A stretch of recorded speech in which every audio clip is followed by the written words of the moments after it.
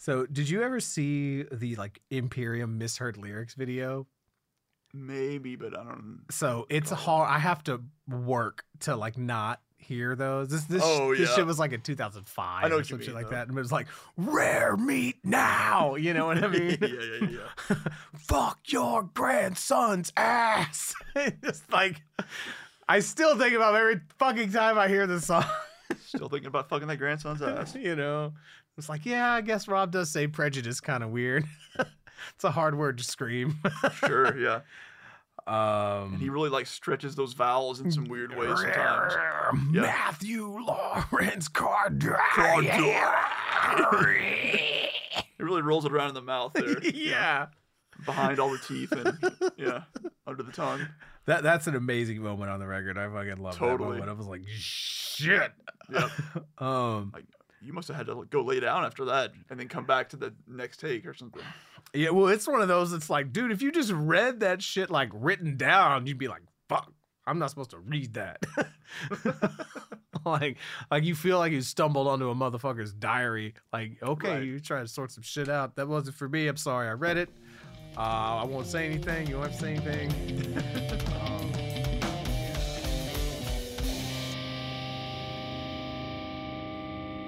Episode 31, recorded June 30th, 2022. Get it started. It's such a, like I should have had this stuff checked out years ago, but we've talked about this before, but I got in the habit in my 20s of just not going to the doctor. Same.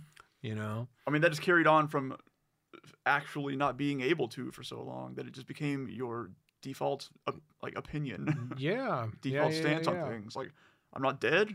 Just keep going. Yeah.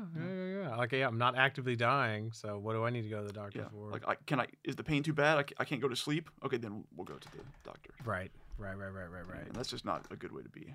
Yeah, it is so frustrating.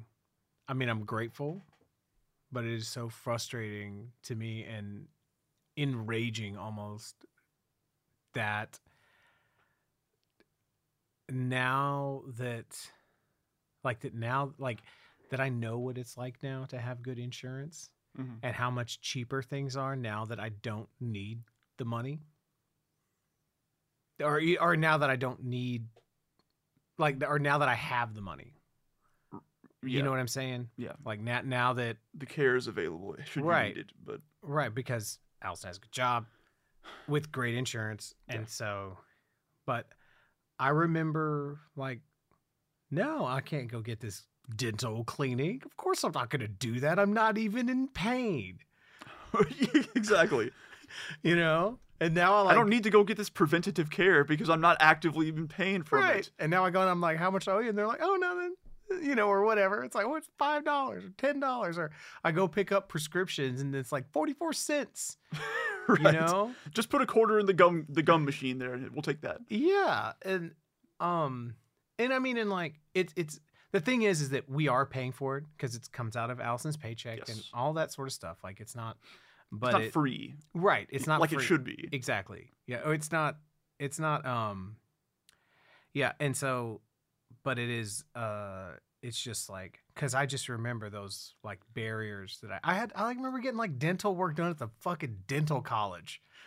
Yeah. Like you're letting like the students. Yes. Like, okay, Mr. Wooten, I don't know if this is, can you open your other mouth? What? Oh, no. Yeah. Do you ever have to do that? You ever deal with that shit? I didn't actually. I think whenever I had my last hernia, I think I was initially. Well, you definitely shouldn't show up to the dental college for that. That was the wrong place. They turned me away for some reason. But I think I was going to initially go down to like UTMB in Galveston and get it done, but I ended up not doing that for some reason, and that would have been their like surgery college. I see. And that's what that would have been. So I don't think I've actually had to do that though. But I mean, it was a wild experience. I'll tell you that. Yeah, it was when I was teaching at this school, this private high school that was kind of a racket, but they were good kids there. But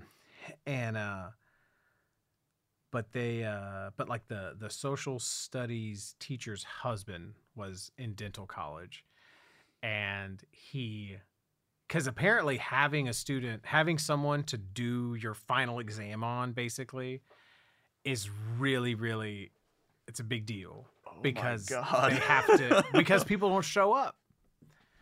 And if you don't, if you don't have someone to do the stuff on, you know what I mean? So yeah, so he was like working, he was like, okay, ask your dentist to do this, or, and like, can you get your dentist to do this before we do this, or hold off on, and it was this whole like logistics thing that went on for weeks. Right. And then he picks me up, you know what I mean? Like, it was this whole like, you're going to be there, right? Right.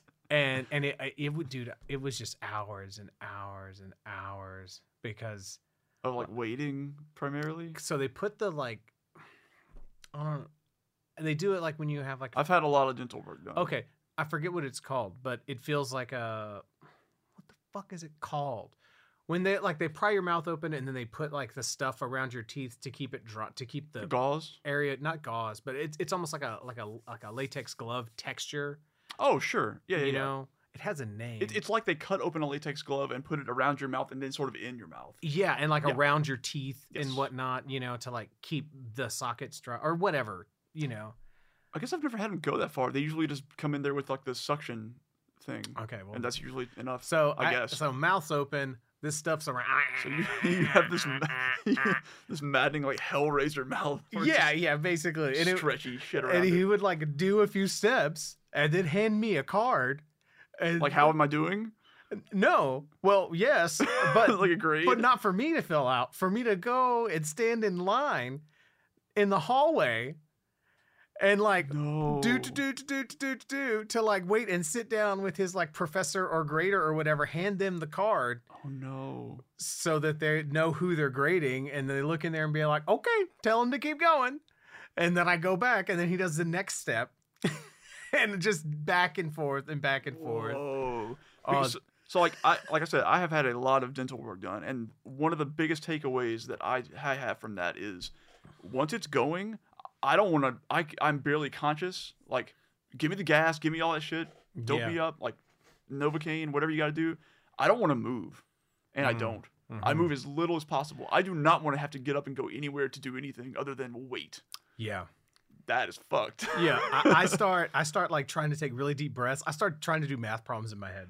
Just pass the time. Yep, I just come up with two random numbers and like try to like add them together. Oh, these are prime. These are prime. Yeah. Like I just to like quell because I had a really traumatic experience with the dentist when I was like 12 years old or whatever, and it's actually sort of related to our topic of the past bit. It's one of it's the reason I like would always skip that second to last track on The More Things Change, like the one that starts off with the drill or whatever. Yeah. Because like I was getting like a filling done or something, and I wasn't numb all the way. And this dude wasn't like a kid's dentist or whatever. I don't know what the situation was. And I didn't do a good job advocating for myself. Right. Because there are times when something happens when they just don't give you enough, or they don't put it maybe in the right spot. I don't really know if that's a thing. Happens. But you got to be like, hey, dude, I can feel this shit. Yeah. Because that absolutely can happen. Yeah. Like now that I'm an adult, if I feel anything, I demonstrably wince. Yeah. Or you could feel that? Oh, yeah. Oh, hell yeah. Oh, man. Well, this is open up. You want to see what it's like? I'll give you another one, give you another one of those weird dentist shots, But yeah, so he gets done. Like, I was in so much pain, I was hallucinating. Okay? Like, I was seeing shit. I was seeing, like, patterns and stuff. Like, I feel like I do that every time, but it's not from pain. Yeah. Right? Yeah. And then like we get done and he's like, he like looks at me and I have like tears going down. He's like, wait, you could feel that? I was like, yeah. He's like, why didn't you say anything? I was like, this could be a tagline for Richard's entire life. I look at him and say, I thought it was supposed to hurt that much. Oh no. Oh. Or hurt that bad or whatever, and it's like, oh yeah, just thought that was part of the process. Yeah, what do you mean? I thought I was supposed to cripple myself by by playing this instrument. What do you mean? Wow. So it. That's bad, man. That's rough.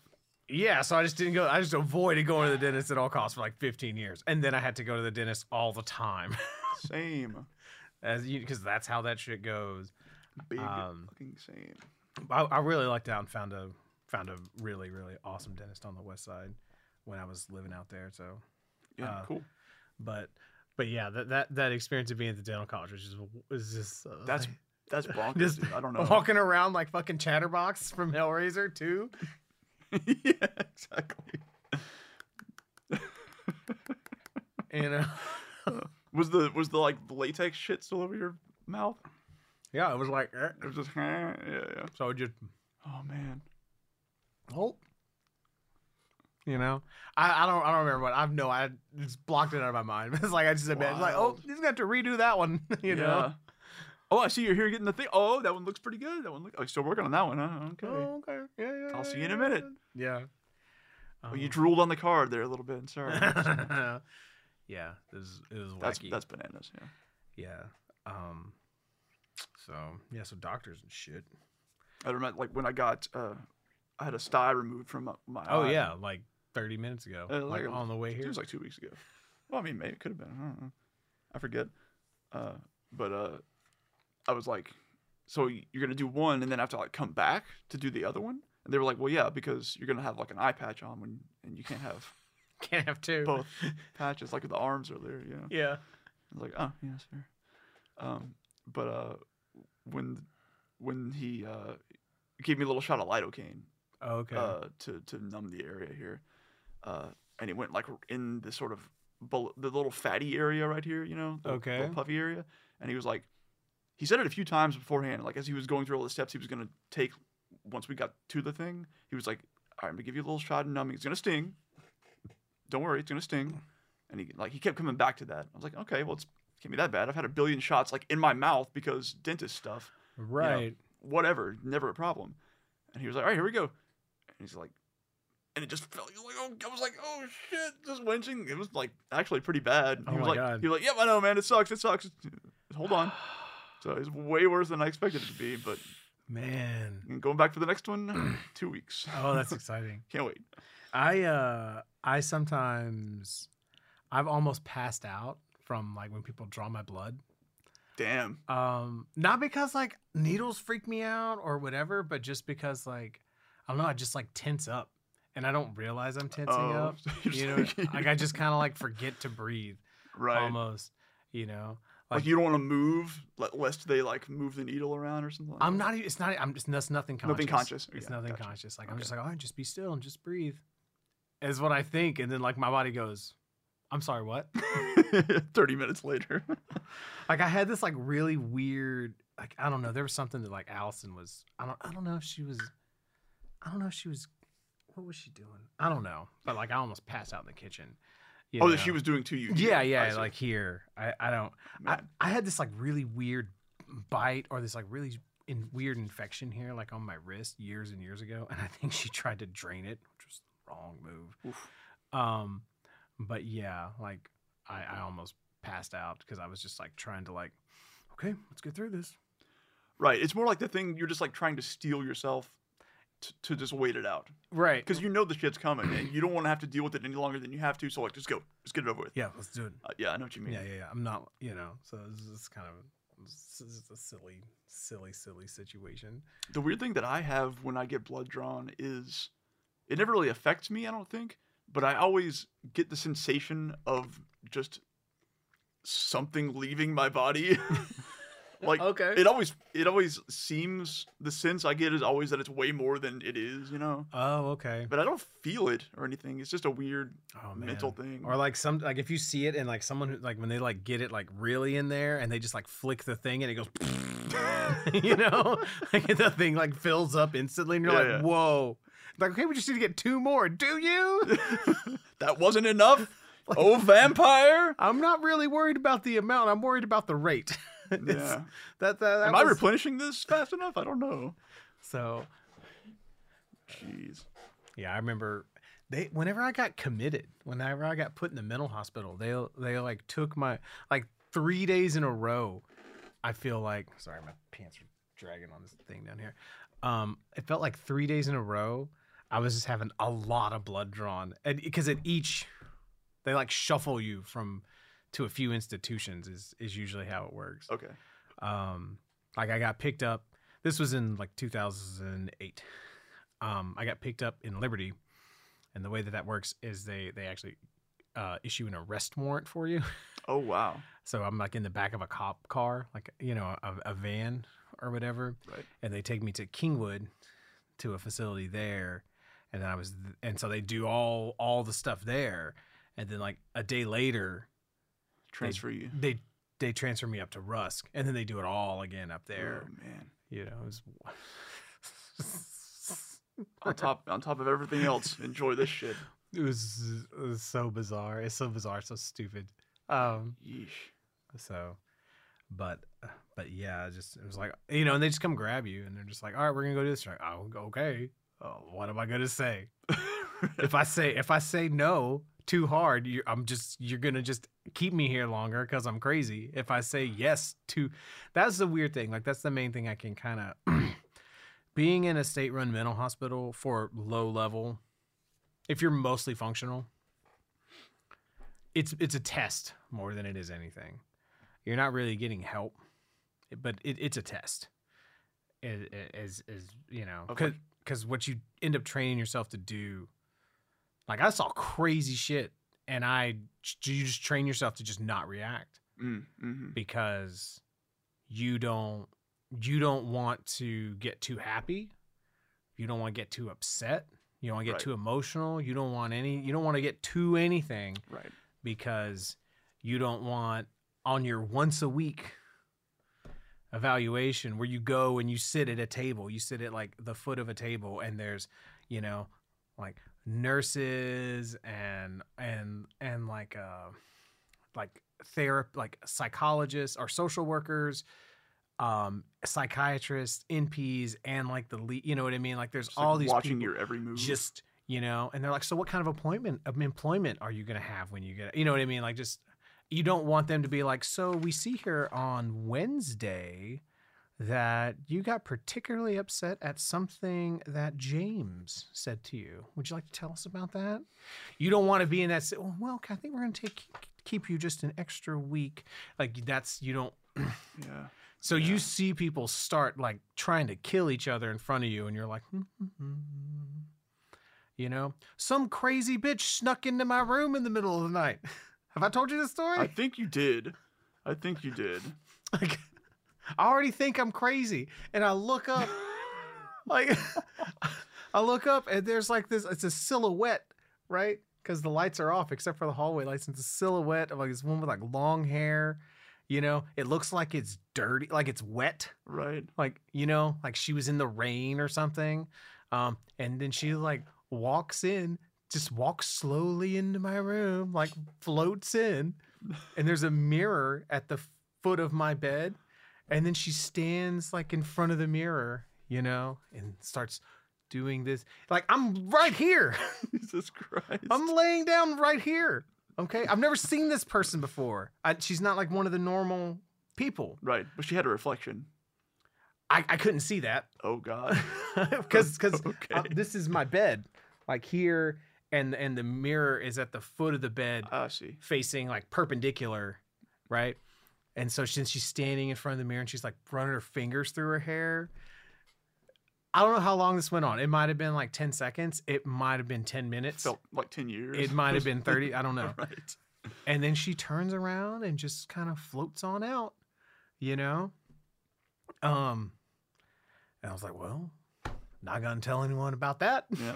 Not going to get too worked up, I guess. And then the next morning I see like, oh, you're some crazy weird gypsy lady that was admitted here in the middle of the night. Okay. Oh. Rock on. Just wrong room. Nice to meet you. Sorry. No, she's walking around. They put her in her room and she was like, fuck this. I'm going to go walk around. Because you can't like lock the door because they don't want you to like kill your roommate. Okay. Yeah. Or assault your roommate or whatever. But that just means you can just walk up and down the hall and get other people, I guess. Yeah, there's not a great solution to that, I don't think. Yeah. I will say this, though. I didn't meet any. There weren't any. It's just a weird institution. Like, I didn't run into any. Like, there was no one there that treated me poorly, if that makes sense. You know what I mean? Like, there was no, like, oh, mean nurses and shitty orderlies and shit like that. Yeah, never mind. I was going to make a stupid reference if I can't remember what it is. Anyway, I get you. Yeah, like, it's Yeah. It's good people doing the best they could with that weird job they had at, in Rust, Texas. Right. You know what I mean? But the funny one is in Rust, it's right next to a prison. So one of the first things they tell you when you get there is like, all right, don't run. Oh, fuck, yeah. Because they'll shoot you. They'll think you broke free from the prison and they'll shoot you. So don't run. Boy. Those banana sandwiches. Well, I wonder if they did that on purpose. Just as an extra measure of deterrent. I don't know. I don't know. Whatever. Yeah. It's just a funny thing. It's a thing. I don't know. Dude, so, yeah. Do you have anything else you want to throw out? I don't think so. I guess the preambles can get shorter whenever we don't wait 3 weeks. Yes. In between. Exactly. So I mean, barring the obvious, just further misadventures of American politics driving us into the ground, but Yes, and that all that's terrible and shitty. It is. And it continues to be terrible and shitty. And it'll continue to be terrible and shitty until they come and arrest us. you know? I guess so. I don't, it's, I don't know. Or until we secede. I don't want to hang out with the people who are fucking running Texas. No. You fucking kidding me? I don't want to go to Abbott's parties on Friday night. I don't even like the ones on Saturday night. I definitely don't want to do that. Jesus.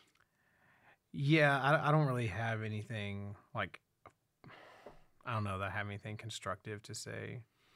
I mean, how can you be constructive whenever the Supreme Court seems to be actively destroying? There's not really anything positive to say, Yeah.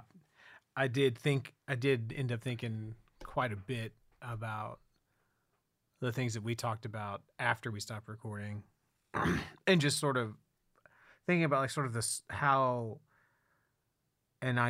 something like Facebook has, even aside from their policies, okay, and the way that the algorithm treats content and what it pushes and how it pushes for engagement and how it doesn't do anything to mitigate groups and how it rolls out the platform into areas where they don't even have the terms, like the user agreement terms in the language for where they're putting it, and and how it allows for people to do terrible things and all that sort of stuff. Even aside from all that, just thinking about how it affects me personally, right? And like that idea that like there's people that I've never gotten along with and would have never really, really gotten along with if I had to spend an extended amount of period of time with them. Like in real life. In real life. In person. In real life. Like, I'm totally fine. Okay, cool, man. Yeah, I'm playing drums at your church. And yeah, man, we're playing music together. It's cool. Oh, cool. We're hanging out. We're having lunch together. All right, cool, man. All right, see you later. And I can play nice. I can let weird things slide, or we don't have to get too in depth on anything. It's all good. Or someone you go to high school with or whatever. And it's like, but the nature of Facebook and the way you're interacting, it's almost like you're locked in a room. Locked is a strong word, but it's like you're like stuck in a room having to almost being forced to have a conversation with someone that you would never do this stuff in real life. If you saw them in real life, You'd be like, hey, man, I haven't seen you in 15 years, dude. How are you doing? Nice to see you. Oh, how are the kids? Da, da, da. Okay, cool. But yeah, man. Yeah, dude, next time you're in town, man, hit me up, man. Here's my number. Blah, blah, blah, blah, blah. All right, see ya. And then you never talk to that person again. Right. It'd be fine. Yeah, in real life interactions, there's that built-in break time where you go live the rest of your life. Yeah. Whereas on social media, it's just there forever. If you want to be there. Right. If you have the energy to be angry or whatever emotion you're feeling, just anger tends to be one of the primary driving forces behind that sort of thing. Right. And now that the culture war and everything has like gotten so escalated, like I can't even I feel like I can barely express thoughts that I have. That I that's a legitimate thought, legitimate feeling I have. And it's like, oh well, some friend of yours from high school's step brother's wife has a problem with this, but you hung out with him once and it was cool. So, and the thing is, I don't know, I'm spinning my wheels a little bit, but it's just the fact that this is a better example. The people that I played in church with, that I did church gigs with, they never needed to know that, I didn't believe in God. And that I thought that their institution was inherently toxic. I still thought that at the time, what they were doing was a net good. And I had friends there and they needed a drummer. So Sure. I'm happy to be there because I think music is important. I think music is sacred. And if people are finding a positive meaning, I'm not going to shit on people doing good things. Whether those are the good things that I want to do. If it means something good to you, fine, oh, cool. And I love doing music. I'm happy to help. Boom. Right. And so, but like the way that things have escalated, domestically and whatnot, it makes it to where like now that person has to know that I don't believe in God, and that's going to really upset them. And so, where it's like, yeah, we just shouldn't be that close. We just shouldn't be that close. Yeah, there's no, I mean, specifically like on Facebook, there's you're somebody's friend or you're not. Right. It's a very, like it is a binary decision, but it's more like you're either in this group where you see everything that I do, or you're not. Right. And you kind of can't really do much about that. Like it's a really limiting. It's a really, it's not how people interact. Right. Or have traditionally interacted. Because you're not the same around everyone you know. Yeah. Yeah. And it's almost, you don't share everything with right, you don't. Everyone. Right. You just don't. And for the longest time, that put me in this position where I just didn't share anything because I was like, well, I need these gigs. I need this job. So I can't let anyone know what I actually think about anything. And I thought you meant just on Facebook, but yeah, I see what you mean. Yeah, right. Like, and so it's, but yeah, like you're not supposed. And then I don't know. I just sort of thinking about like, if you don't know. Like if your crazy racist uncle that we all have, I don't know, do you have one? None of the ones I can think of. What the fuck, dude? There's one somewhere. You're the weirdest person I know. Yeah, everyone has a weird racist uncle. No, my uncles are pretty cool. I guess so. Luckily, well, your dad's pretty cool. So, but it's like if your racist uncle never like took you to the side and told you all the crazy racist shit, then you wouldn't know, and you just think he's just your cool uncle, But if you're friends with him on Facebook, you're gonna know all that. You're gonna know the craziest shit that he thinks. Yeah, and it's. I mean, another big thing is you're going to see all of the opinions that they enjoy consuming, right, or experiencing that they maybe can't articulate themselves, or don't have the, right. Yeah. Right. And it's like it creates like this escalation, I mean, and I guess like the problem is that me existing and having views that are different from theirs triggers them. Like that escalates them, you know?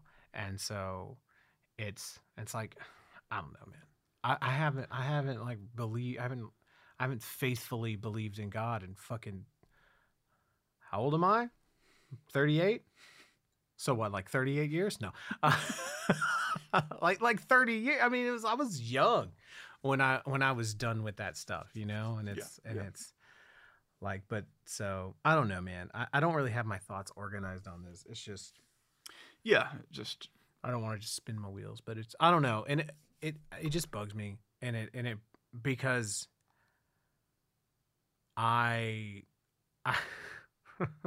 because I want to be like, I thought this at this time, this minority group, and I ignored this minority group. They were right. I feel differently now. I want to be able to say that without losing friends.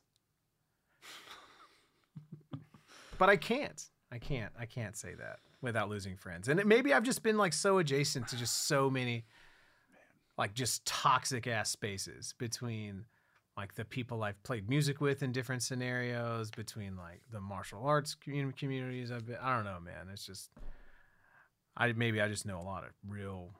I mean, I feel like a lot of people do. I feel like those people are everywhere. Right. But you don't always experience them in that way, and vice versa. Right. Like I almost want to tell you some of the crazy, because like it's like when you come home to your partner or whatever, and you're like, you fucking never believe what this motherfucker talked about today, and they're like, yeah, I mean, that's ridiculous, and you're like, well, I only have to see him once a month anyway. Right. And so you can deal with that. Right. Yeah. Like someone was telling me about like, and I was thinking that like, man, remember when that was like just nice, when just once in a while you'd run to that crazy dude, just that one crazy dude you knew, who sometimes they show up on your doorstep, who just like keeps writing the same song over and over again, and keeps trying to play the same different people to play the really just the same song. It's all the same idea, just over and over again, you know. And then he has all these ideas about what he wants to be and all this sort of stuff. Don't you, man? Wow. And then he's gone for 6 months. And then you're like, hey. I remember when you were doing that. You still doing that crazy stuff? All right, man. Oh, cool, man. Do you. Enjoy. Don't hurt anybody, but have fun. Right. And then like, now, you know, and then now you know, he's like, well, you won't need an abortion if you weren't such a fucking slut. Yeah, I was going to say, you know, yeah. And now you know that about him.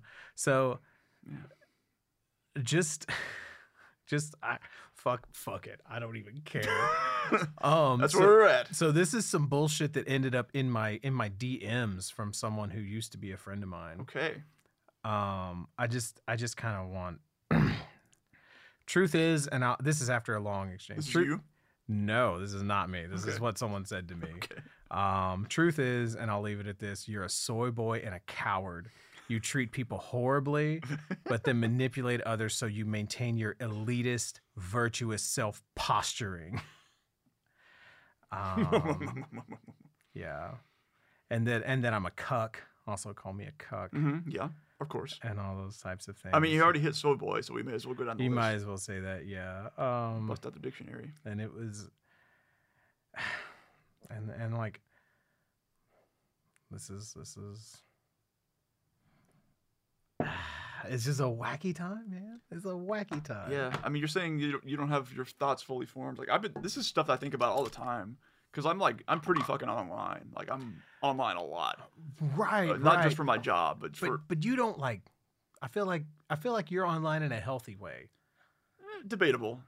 I just stay away from the shittiest areas and don't engage with them in the ways that make you feel terrible. Which is for better and worse, I think. Disciplined in the way that you're online. Yes, we'll go with that. So I experience a lot of that stuff, but like, shit, I've lost my train of thought. Well, you don't like poke your head out, is how it sort of feels. You know what I mean? Like you're like, you see these things happening, and it's always been sort of my read on it. Yeah, I feel like by and large, there aren't many people in my life that I feel like need my input on a lot of those sorts of things. And the ones that do, we will talk, and that's fine. But fucking, Joe from high school that I never see, every 5 years, but he isn't, like, you know what I mean? Right. Random people on Twitter don't need to know what I like. You know what I mean? Like, yeah. I've just never had that inclination to put. You can say it's on the one hand, you can say I'm just not putting myself out there for whatever reason. Maybe I'm scared to do it. Maybe I don't have a good opinion. That's not what I would say. So one could say that, right? But I would just say that I just don't feel the need to do that with everything. That's healthy. On the one hand, I feel bad because it is important to stand up for the things that you feel should be talked about. Right. So there is that aspect to it, which is regrettable to me. Right. But and that was what escalated to the deterioration of one of these friendships, was because basically me putting my foot down and being like, no, it's okay for, like, basically, no, stay out of this one. You're a hypocrite. It's okay for people to be mad about this. And that's a thing that I think about, is like that people are trying to go around and diminish what people are allowed to be angry about. You're not really angry about this. This is just the Dems. This is just the Dems. And then they point to, like, see, here's the thing where the Democratic Party did a bad thing. So I ain't fucking talking about the Democratic Party. I'm talking about people. And I'm talking about someone that this affects more than it affects me, and this is how they feel. Yeah. And that apparently triggers the shit out of you. Yeah. I don't know, man. I don't know. It worries me. It's bullshit. And then it's like, it's not even like a gotcha anymore. It's just sort of being like, oh yeah, you're a hypocrite. You're full of shit. You say, oh, blah, blah, blah. This shouldn't be angry. It's like, dude, we're watching hearings right now about what conservative people do when they're angry. Yes. And you're saying this woman shouldn't send out a tweet whenever it says that she's that's federally mandated to have forced birth. And her anger is not justified. Her anger is not righteous. But if you're a fucking white dude that's mad that Trump didn't get reelected, that anger is justified so much that you can storm the Capitol and kill a police officer with your fucking hands, because they did. Like, yeah, who's allowed to be angry, right? Yeah, and that has become a whole issue unto itself. Yeah, if you don't want to listen to this, check this timestamps. You know what the fuck we do here. Yeah, and I don't know, man. I don't know. Maybe, I mean, like you said, after we talked last time, after we were done recording, my stance on that is like, fuck those people. And I got no problem with that. I don't know what the fuck happened to me. Like, whenever, I don't know when it happened. What switch flipped at some point where I felt like it was my job to get along with everyone. Because I didn't feel like that in high school. Right. Like, and you know what I mean? And I didn't, I don't really know. Like, I don't know. Because I felt like my 20s were sort of me making myself vulnerable to okay, man, well, church isn't bad in the way that I thought it was. Okay, cool. These people are right, man. They're doing their, these are just this isn't about separation and people being less than and hatred. This is about people trying to be better husbands and fathers and da da da da da da da da da da da. And so I just kept trying to oh yeah, I don't know, I don't know. So keep an open mind about that sort of thing. Right. As much as you can. And always give people the benefit of the doubt. Yes. Always give people compassion. Always, and all this sort of stuff. And the thing that a decent person would do, a person who actually cares. Right. Yeah. Right. And always okay, well, where are they coming from? And always well, yeah, they say those fucked up things, but they also do this, and I think this is a net good, and blah blah blah blah blah. Yeah. I mean, you can reason about that. Right. There's you can look at you can look at where maybe they're coming from on some things. Right. And like, this is the thing too, is it's all these people that I'm catching all this shit from. I didn't seek these motherfuckers out. Like, they just sent me a friend request I just didn't deny at some point in the past 10 years. Right. That's what I was, You know? That's what I was getting at earlier. If there was like an acquaintance level, you know? Like, I wasn't like going through there and been like, oh yeah, man. I haven't seen that guy since 7th grade when he quit football. Ad. Like, no, man. Like, it's like if we went to high school together and we didn't talk... Like, and if I like remember talking to you my freshman year and I don't remember talking to you my senior year, this probably we shouldn't be friends. And that's okay. It doesn't mean we're better than each other. It's just like, you know, just you're over there. I'm like, that's fine. Doesn't mean I hate fine. you. Exactly. I just don't know you. Exactly. It's just we shouldn't be in that space where you know exactly what line of Kenobi I thought was awesome, or you thought, you know, or like I don't need to share that with you. That's not for you, you know. That's for my wife. That's my wife's information only. Right. That's like if I'm like, see see how they took that and that really tied into this. You see that choreography right there? That mirrors this choreography. You know, like that ain't for you. That's personal. I don't even. Fuck you, man. You don't need to know my thoughts on Darth Vader showing back up. Yeah. Fuck that. You know, I don't know. And it's like, the thing, I don't know if I had to like say, whatever. I don't know what the healthy way to do it is, but I know that it hasn't been done. It ain't this. I haven't done it. It hasn't been done. This system that we have, not just the way that we interact on social media, you know, and this like kind of marketplace of ideas, turns out marketplace, free market, this, blah, blah, blah, blah, blah. That's probably a good idea to figure out, like, I don't know, like what's the most comfortable pair of shoes or something. But it's a terrible way to figure out what ideas are good. So, yeah, it turns out that isn't applicable to every aspect of modern life. Right. Yeah. It turns out free market capitalism shouldn't be a religion. Yeah. Turns out. Yeah. Because like this idea of that, well, I'm going to keep clicking on ideologies and scrolling through things and scrolling through influences until I find the one that makes me feel the best. Like, that's not learning. That's not science. That's not, well, what actually works, what actually doesn't, blah, blah, blah, blah, blah. And then you end up getting stuck down a rabbit hole of like some neurotic dude who's figured out how to make his own life work and extrapolates that out. And like, this is how all lives should work. You know, that galaxy brain connected bullshit. Or you just do the scrolling and the clicking long enough to where you just don't feel anything after a while. And then the minute you do, no matter what it is, no matter how terrible it is, you go, oh shit, I felt something there.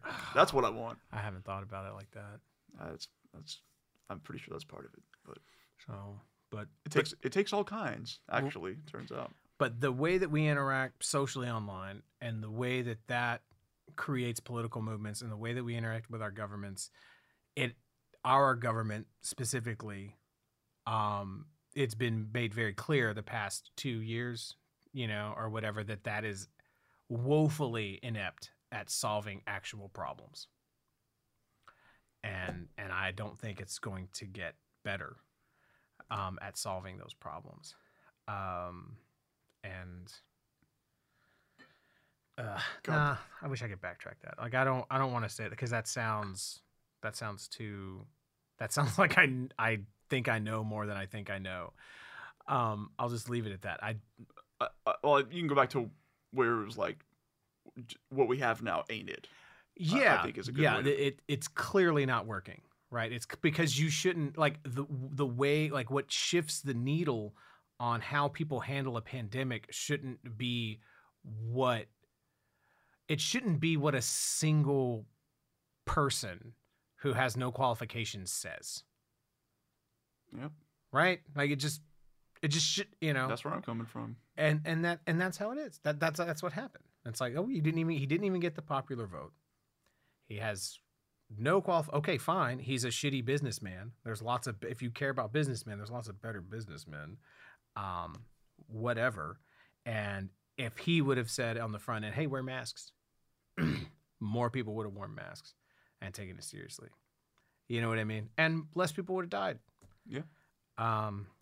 But not an expert at anything but being arrogant. Yeah. There you go. The number of times I mentioned last time that I've been watching these January 6th hearings. Yeah. The number of times that they just reference a tweet is fucking mind-boggling, because they just have to talk about that shit in a congressional hearing about a supposed insurrection, like like a coup attempt, and it's been wild to watch that stuff, dude. It's on the one hand, it's been incredibly impressively modernized in a weird way. Mm-hmm. They've done a great job at like actually presenting things in an unfolding story format across the many different hearings. Yeah, and they're gonna be doing this for like months. So I think it's been pretty effective, all things considered. Who is watching it is maybe another question, but probably not the people who should be watching it. Right. But it's been pretty wild. It's just strangely of our time. It's so like painfully of our time in a lot of ways. Yeah, that's a good point. Yeah, I applaud you having the bandwidth to engage with it. Yeah,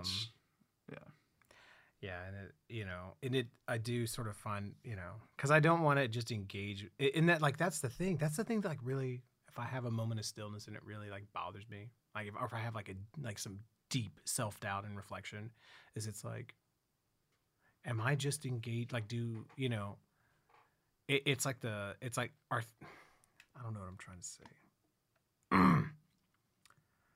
I guess like I basically worry that I'm doing the thing that people accuse liberals of doing, and that's like, oh man, you're just chasing spectacle and outrage in this, or like, you know what I mean? And it's like, and then you have to stop and you have to remind yourself, like, no, like things are actually happening. Things are actually happening. They're actually bad. Just because we've been the frog in the boiling pot, Yeah. Because the point that keeps coming up during all these hearings from watching reactions online, especially, but just also in my own mind, is like, dude, if this was Watergate, this would have been over fucking years ago. Right. This is for so long we've been so far beyond the pale. Right. That there's no frame of reference anymore. Right. Because when stupid this shit is. Exactly. Yeah. Cause dude, you can't. Yeah. When you can't agree on what's real and what are facts and what aren't facts. The speed of light is fucking variable from your reference frame. Okay? No, somebody disagrees. Somebody disagrees and they'll let you know and they'll get people to agree with you. But even just like in the laws of physics, you know what I mean? Like, velocities are variable from, you know what I mean? Well, the speed of light isn't, but whatever. That's not, you understand what I'm saying. Like, you have to have an agreed upon reference frame. And whenever we can't do that as a society with each other, that's actually what it looks like when things start breaking down. And I don't know where those, and it's like, I don't know how long, like, what's that breakdown? It fucks me up to think about it as a parent of like, what am I? Like, do I need to start training him to shoot a gun? Do I need to start training him to garden? Do I need to start training him how to move to another country? Like, do we need to learn a new language? What, you know what I mean? Right. Or it's like, or is this? Is it overreacting? Yeah. Or do we just need to go to a different state? And, or is this going to be? Or is it going to be okay? Right. Is it going to somehow be okay? Yeah. I don't think it is, but and so yeah. Yeah, I don't know, man. I don't know. I feel like I gotta stop. At some point, I'll get to where I just unapologetically talk about this shit. Mm-hmm. But I don't know. Like, I want to talk about it in this platform because I think it's I think it's responsible to let people know what you think and what you care about, even if that's not the priority of your show. Yeah. Or the priority of what you're doing, you know?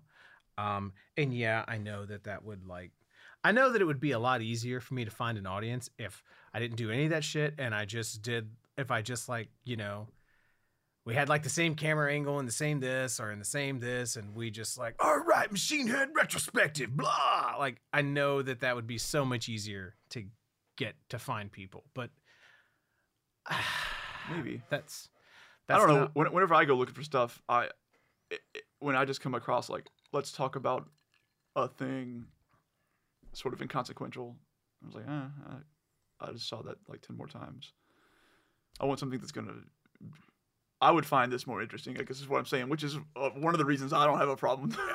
I appreciate. So hopefully there are people who feel the same way, I guess is what I'm saying. I don't know, man. I just have somehow with this particular. I don't know. I mean, I don't know what it is. I've just been I get so anxious, whenever I talk about things like this in a weird way, and it ends up channeling into anger.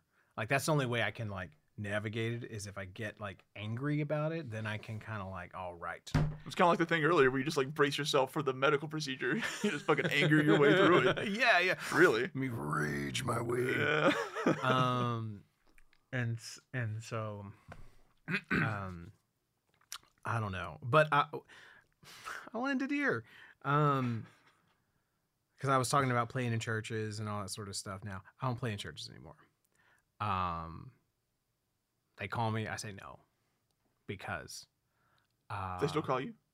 Yeah, I still get calls. And I say no because I do not want to be a part of those institutions.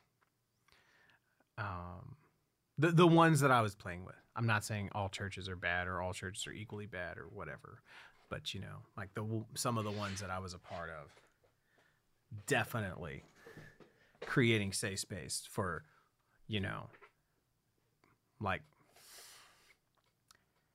theocracy, Christian fascism. I guarantee you, the majority of those congregations had a real good Sunday this past Sunday.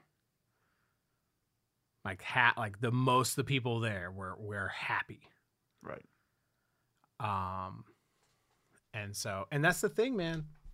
They don't actually care. And they don't even care about the members of their congregation, right? Because the members of their congregation get into trouble, and that trouble hurts the optics of the church, they will throw you the fuck away. They don't have your back. It's all about power. Right. And so, I don't know. I'm hypercritical of that stuff because I'm hypercritical of things that I fell for. And I fell for that shit at one point. It was a few years where I considered myself a Christian. I tried really hard, to be that. And, but no, man, it's all about, those things are all about, if it could be, they could absolutely have their way. It's about white male supremacy, but they'll settle for male supremacy.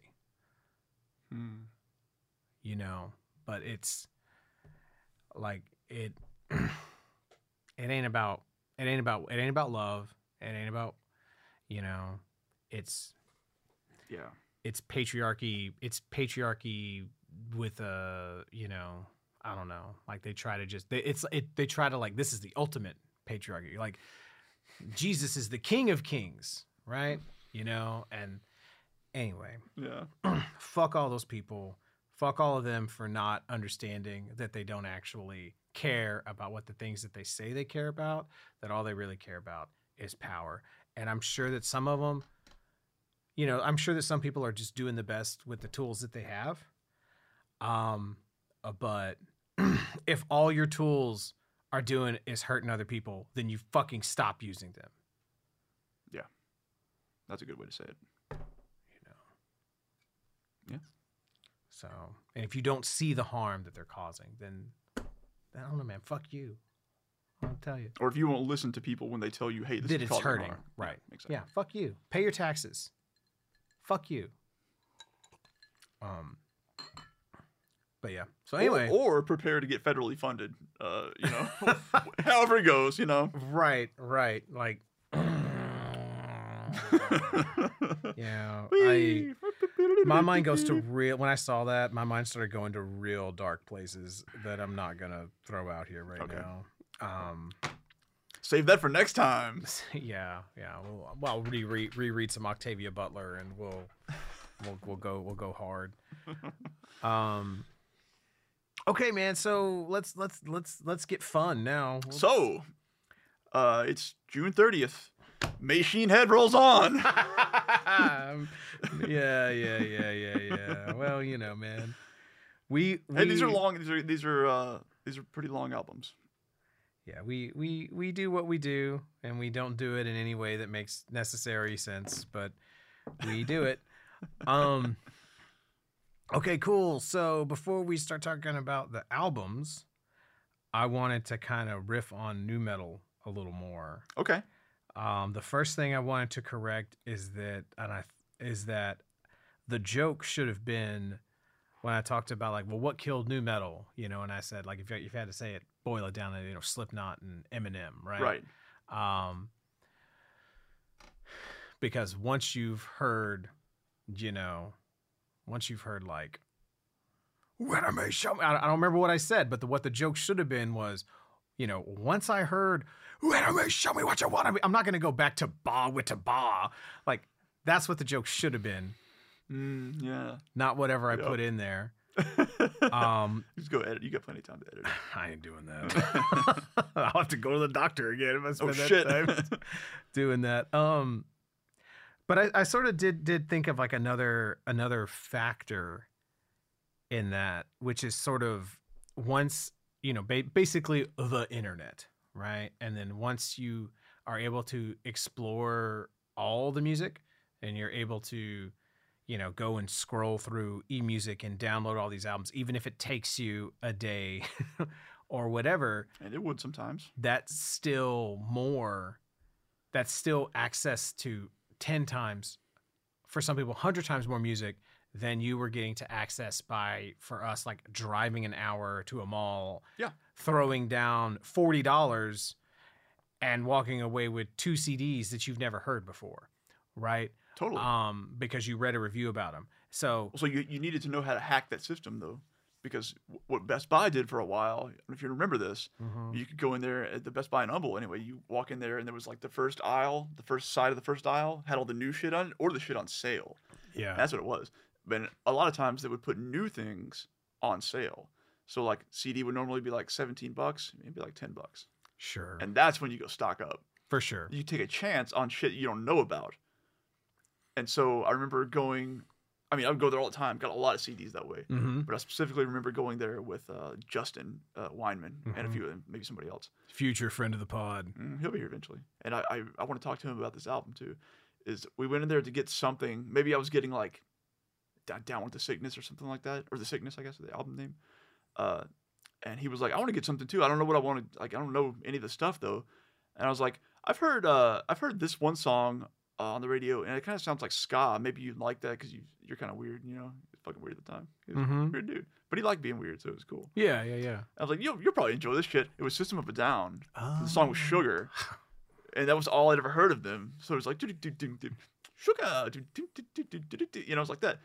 So I was like, it's kind of like ska or something. You'll probably enjoy it. And he was like, all right, I'll grab this. And then he comes back to me like a week later. He was like, you motherfucker, this is like weird metal shit. This ain't no ska. But he loved it, and he got way into it. Oh, dude! And then he got me way into it.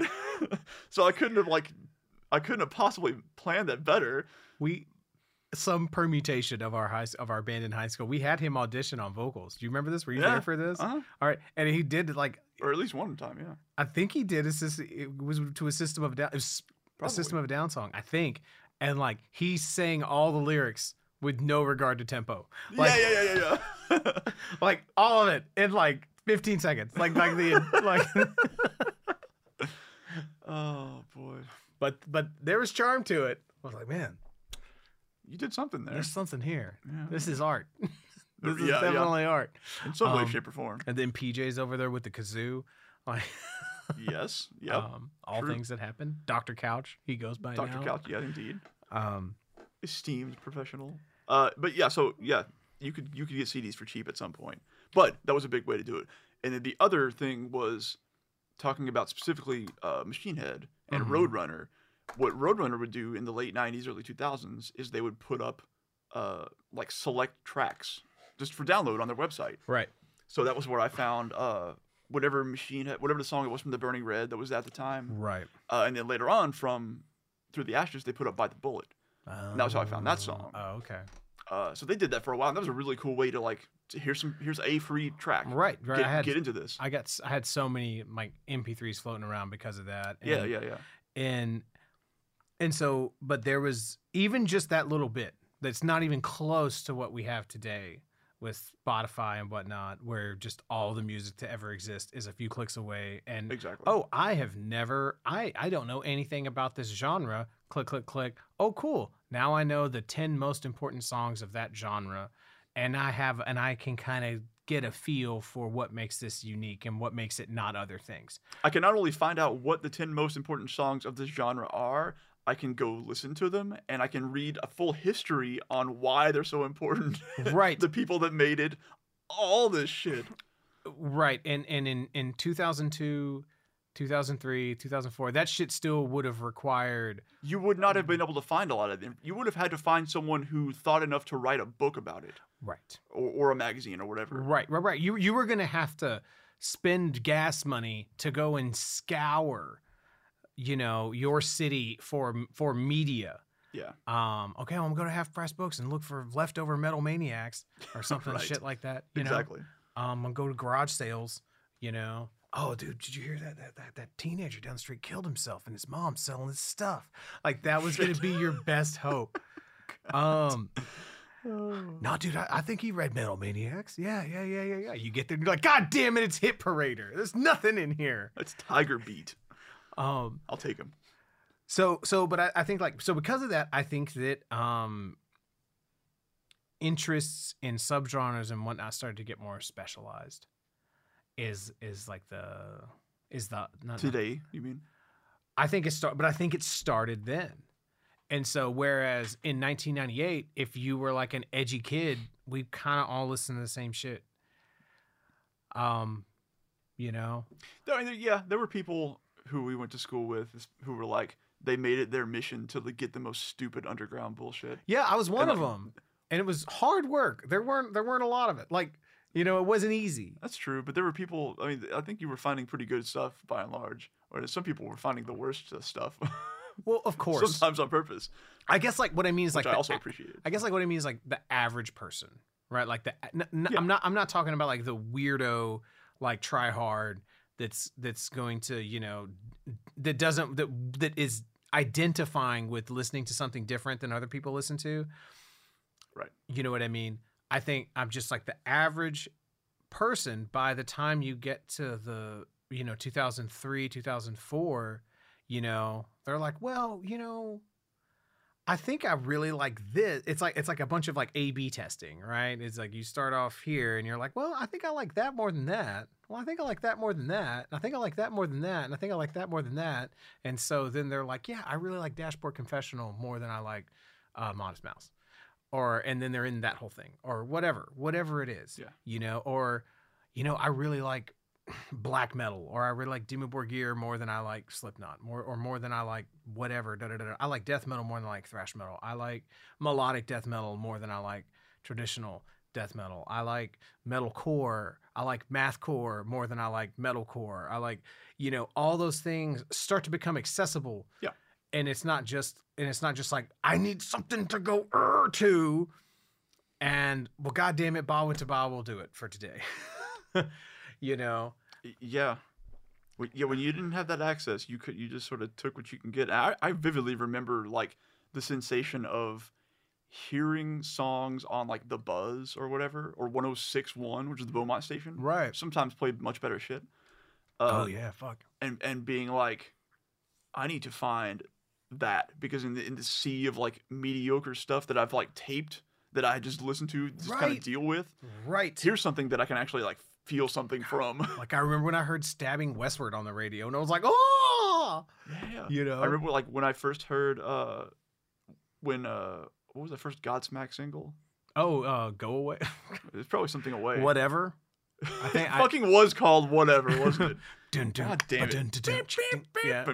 Yeah, like when I heard that was one of those songs where I was go like, away. Oh, I'm doing the best I am. It was it? Yep, there you I'm go. doing the best that I can. Now go. Yeah.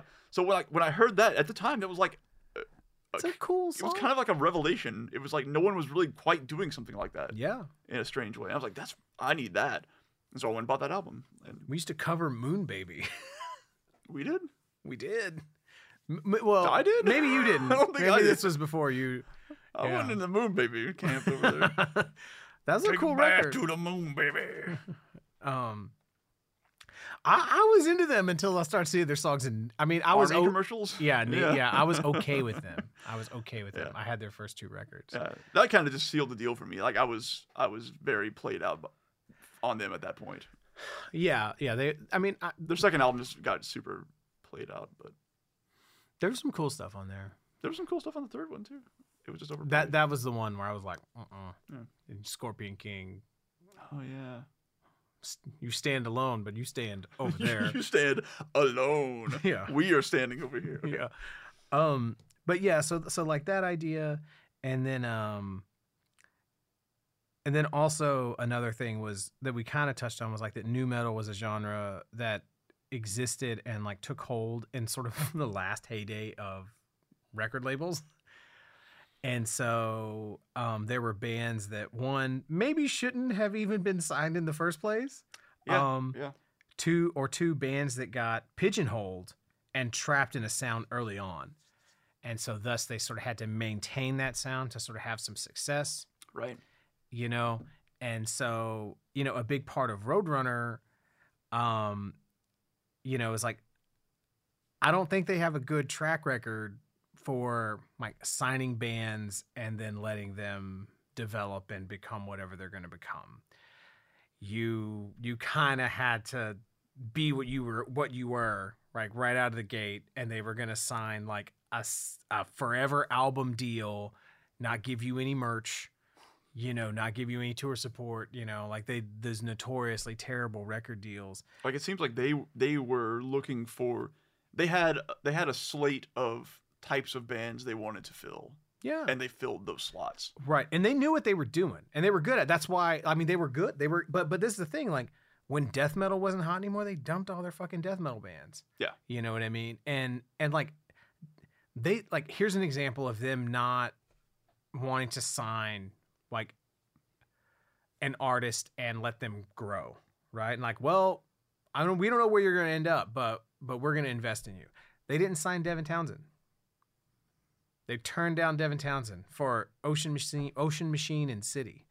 Like they were like, and then, you know, and they're like, well, you know, Typo Negative's really big, you know, like they called and told him that. And Devin was like, well, you know, I have another project that sounds exactly like Typo Negative. Well, I happen to have a Typo Negative right here. And they're like, oh, really? Well, you should send us that. And they're like, okay. And they like gave him like their FedEx account. And he like went down to FedEx and he took a giant like photocopy of his ass and FedExed it to him.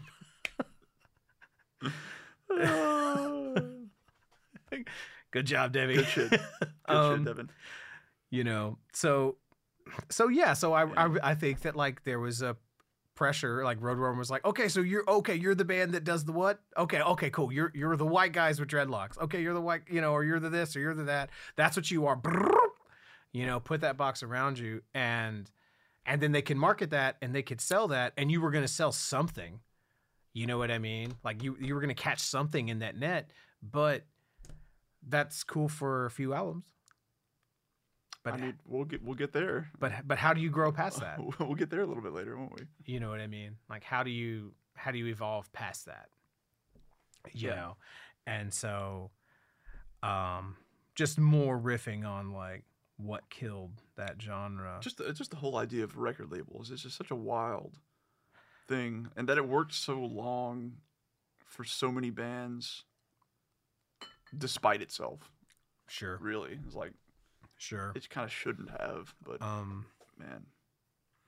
So, but yeah, and I was kind of because I was curious, and so I went through and listed a bunch of albums that came out in 2003 and 2004 to sort of like put myself in the headspace of Through the Ashes and whatnot. And, okay, so this is just stuff that was out then, or is this stuff that you were into specifically? It's stuff that whenever I was looking through it, I was like, okay, well, that's important. Okay, yeah. I was like, either I was into it, that's important, that's having lasting effects now, or I remember other people being really into it, even though perhaps I wasn't. Like, I wasn't into the 50 Cent record, but it was everywhere. Yeah.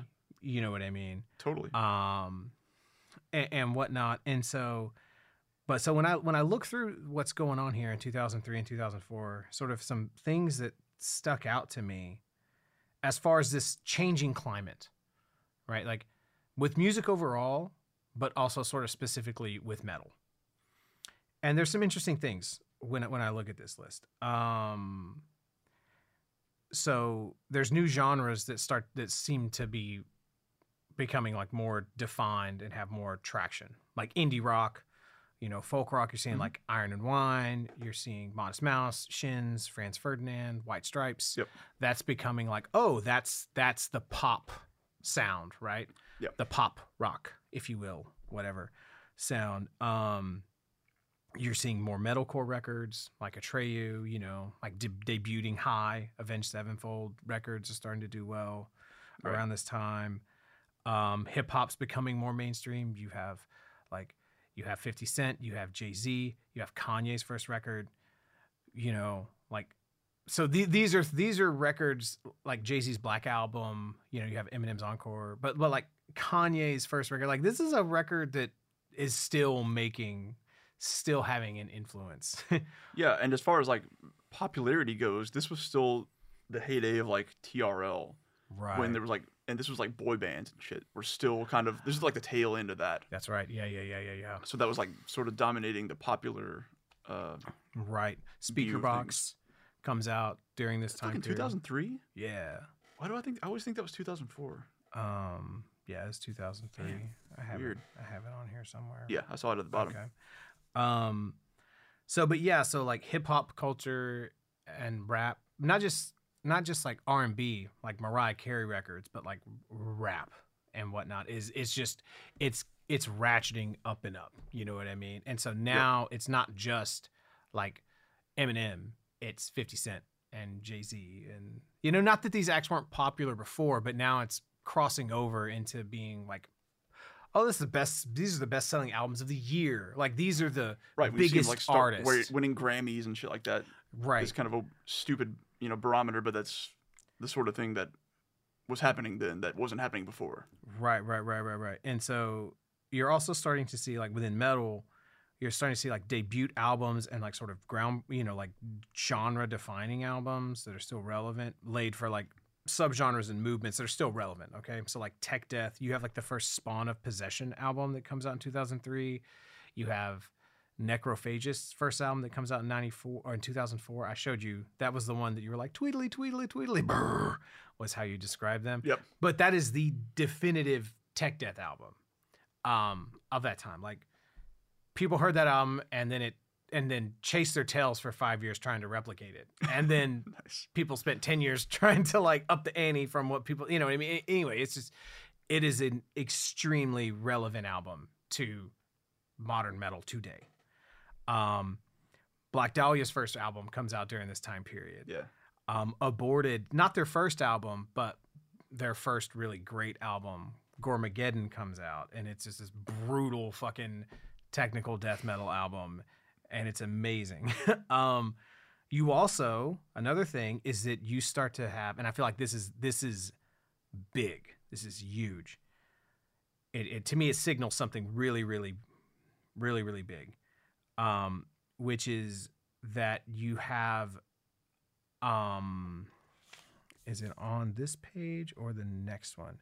So, two things happened in 2004 that I think are really important and signal a lot. One is Exodus puts out a record called Tempo of the Damned in January. And so that is, like, Exodus has been on hiatus for like 7 years or something, or 6 years or something. And so they put out a brand new, amazing thrash metal record. Like, just, I mean, it's come out of the gate and kill it. Yeah, it's just one of the best. It's just one of the best, like, just straight up meat and potatoes thrash metal records ever made. Okay, Cool. And Exodus is legendary. Like, they basically defined the genre of what thrash metal is. So they put that out. They have a classic singer, you know, Zetro is doing vocals and whatnot. And then Suffocation in April, they've been on hiatus for 6 years. They put out an album with like the original drummer, you know what I mean? And it's a reunion album. Okay. So you have like a flagship old school thrash metal band, a flagship old school death metal band, both putting out their reunion albums. And both of those bands are still incredibly relevant and touring and kicking ass anywhere that there's electricity in the world today. Right. Okay. And so I feel like that's like an interesting thing that you see happening in this time period. Speaking of Devin, Strapping Young Lad puts out a new album. They hadn't put out a full length in 6 years. Right. Also, Devin had been doing other stuff, but not like not a strapping record. And then you get like Limp Bizkit's last full length before they go on hiatus. God, yeah. So it's like, which one was that? Was that the green one? Yeah. And this was an EP. This Unquestionable Truth they put out in 2005. Oh, okay. And so like I tried to like make note of like Billboard positions and stuff like that to sort of like, you know, get a reference for things and whatnot. Like what's actually taking hold. Right. And it's a little skewed because metal records and rock records just traditionally are just like, they always come out of the gate really good. Like those first weeks are really, really good for those records, you know? So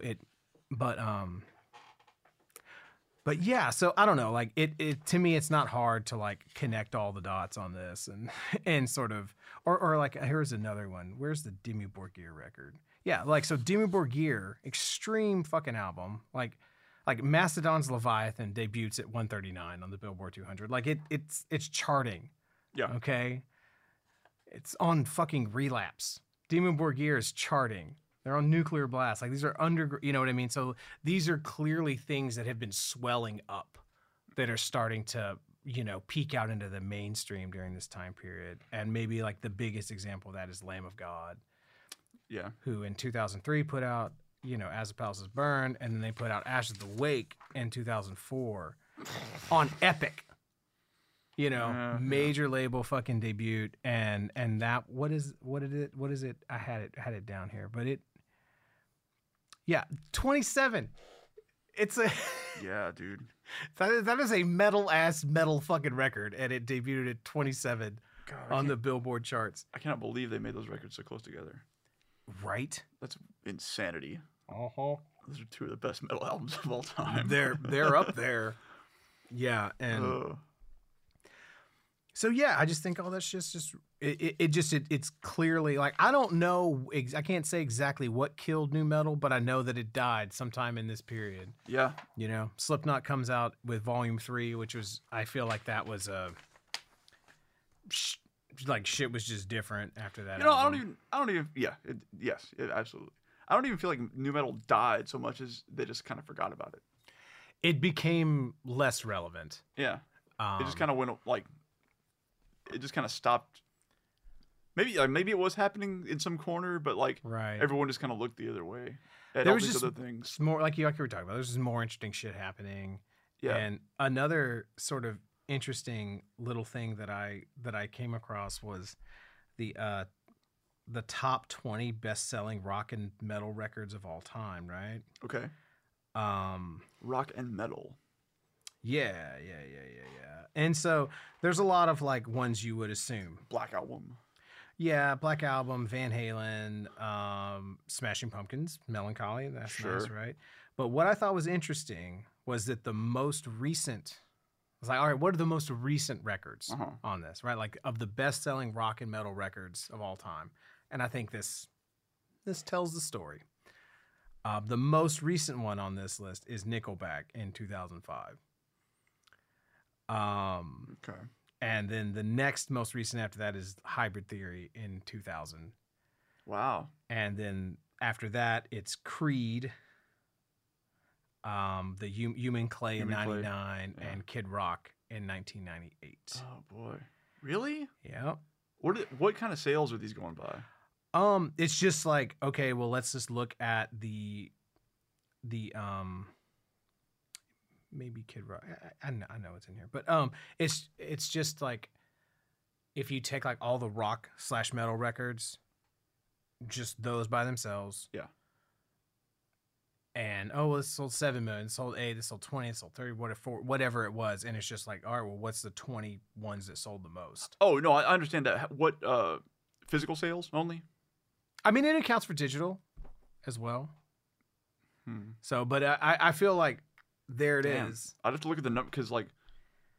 Yeah, I didn't have time to seems cross-reference all that in a way that seems wild to me. Be diligent. Yeah. Yeah, Kid Rock's in there. Yeah. 11 million records that one sold. But I mean, and so you could chalk this up to like, oh, record industry changing, people stop buying records, blah blah blah blah. I'm sure that's part of it,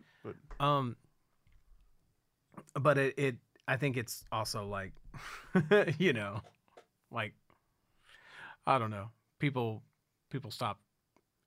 Like hip hop culture became mainstream culture, yeah, you know, and like nu metal, like whatever pop capability that nu metal had became like dispersed throughout all these other things, or it became like codified into like radio rock, like Nickelback, yeah, and whatnot. Because I still think that I think you're right. There's like a sea change. For sure, in terms of like popular taste that like persists to this day, really. But I think record labels and the way people found and purchased, or not purchased, but found and consumed music was a big part of it. Because for sure, look at best albums of or biggest selling albums of all time, straight up, and it's still topped by like the Eagles and Michael Jackson and AC/DC, right, and Metallica and Led Zeppelin and all that shit. Right. And it's not catching up. You know what I mean? There hasn't been that thing. I would really like to see what like of the top 100 best selling. What are the most recent of those? Well, and I almost feel like maybe there needs to be sort of some type of statistical analysis as well, because it's not really fair to compare these things to the Black Album, for instance, that continues to be relevant because Metallica as a band continues to be relevant, and that album has been out and selling for 30 years. And so you can't really, oh, well, you know, Mastodon still hasn't sold as much as Metallica. Does that mean that they're having less of an impact? Well, I think that as example or whatever. Well, I guess what I'm saying is like that's a testament to like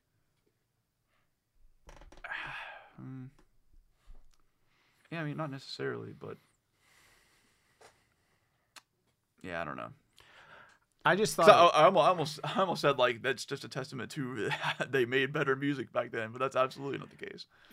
Right. I think things just got more. I think there's just a lot of things that happened. One of those things, I think, is that things got more diverse and more sort of spread out. I guess like to your point earlier, like as people, we're finding more niche ways to find what they really wanted to hear. Right. Whereas before you had, I mean, I guess you had fewer options, but you also had fewer ways to get a full menu of what was out there. Right. So it's like both of those things changing sort of there's along the same line. There's a lot of dials on this fucker, right? Yeah. Well, I mean, I think about like in the 90s where if you were a metal fan and like everyone went to the fucking Pantera show, you know what I mean? Was at least how it felt. Yeah. And there were like these flagship huge arena shows like every few months that everyone would go to. And now I don't go to any shows like that but there is this inexhaustible well of small to mid-level death metal, technical death metal shows that just, you know what I mean? And these bands are able to keep doing it because there's like a hardcore, niche fan base that will go there, and half of the people that go there are not just going to buy the ticket. They're going to spend $50 to $100 in merch and whatnot because this is their shit. You know what I mean? Yeah. And so it's so different than like, oh, dude, let's all go to the fucking Slipknot concert. Dude, I've seen enough Slipknot concerts. I know what it's going to be like. Right. But back then it was more of an event. It was more of a special thing, I guess. Right. And now going to see the small band in the small place that with like 200 people, and that band that you really like feels so much more special. Yeah. It feels closer to like a hobby or like a lifestyle thing. These it's days. a thing you identify with and blah, blah, blah, blah, blah. Yeah. So we've gotten through, I think, 200 of like my 7,000 word essay or thing that I wrote. I don't know, man. I just find this stuff really, really interesting. Yeah. Probably a whole other show in there. The context, right? And so all of this is to frame that, when Machine Head puts out, Through the Ashes of Empires. Not in America, by the way. Not in America. It wasn't released in America. It was released in October in Europe and released 6 months later in America. So there's a really cool documentary where they talk about all that and they unpack all that. Yeah. Recommend that you watch it. But boy, where they were talking about the record label woes that they were going through and how they got dropped from Roadrunner US, and then they shopped around and literally everyone was just like slamming doors in their faces. Right. But radio single. Yeah, we gotta have a radio single and a signal to broadcast the single. But to the point where like they had basically finished the album, and Roadrunner was still like, nah, dog, never mind. Yeah. Like, but you heard it. They finished it. You heard it, and you heard how good it was. And then they put it out, and it started doing well. And then they were like, wait. Right. But actually, though. Right. Roadrunner US came in at the last minute, at the 11th hour, as they put it, you know, because they had gotten a deal with Roadrunner International to put it out. So like that is fucking unheard of. Okay.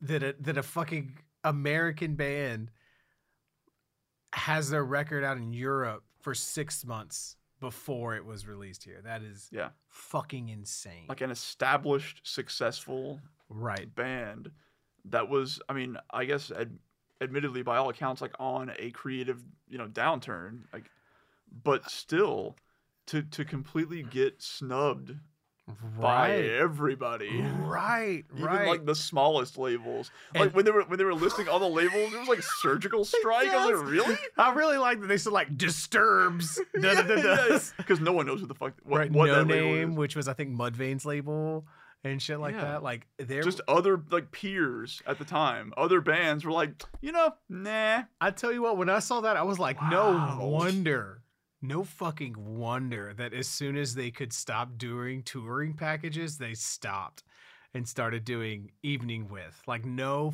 fucking wonder. Yeah.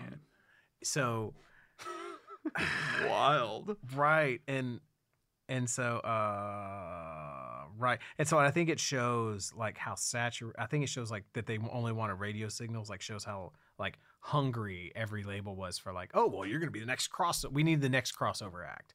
We need the next crossover act. We need the next crossover act. Like new metal is going to become the new rock radio, right? Is what everyone wanted. Like you're going to be the next Linkin Park.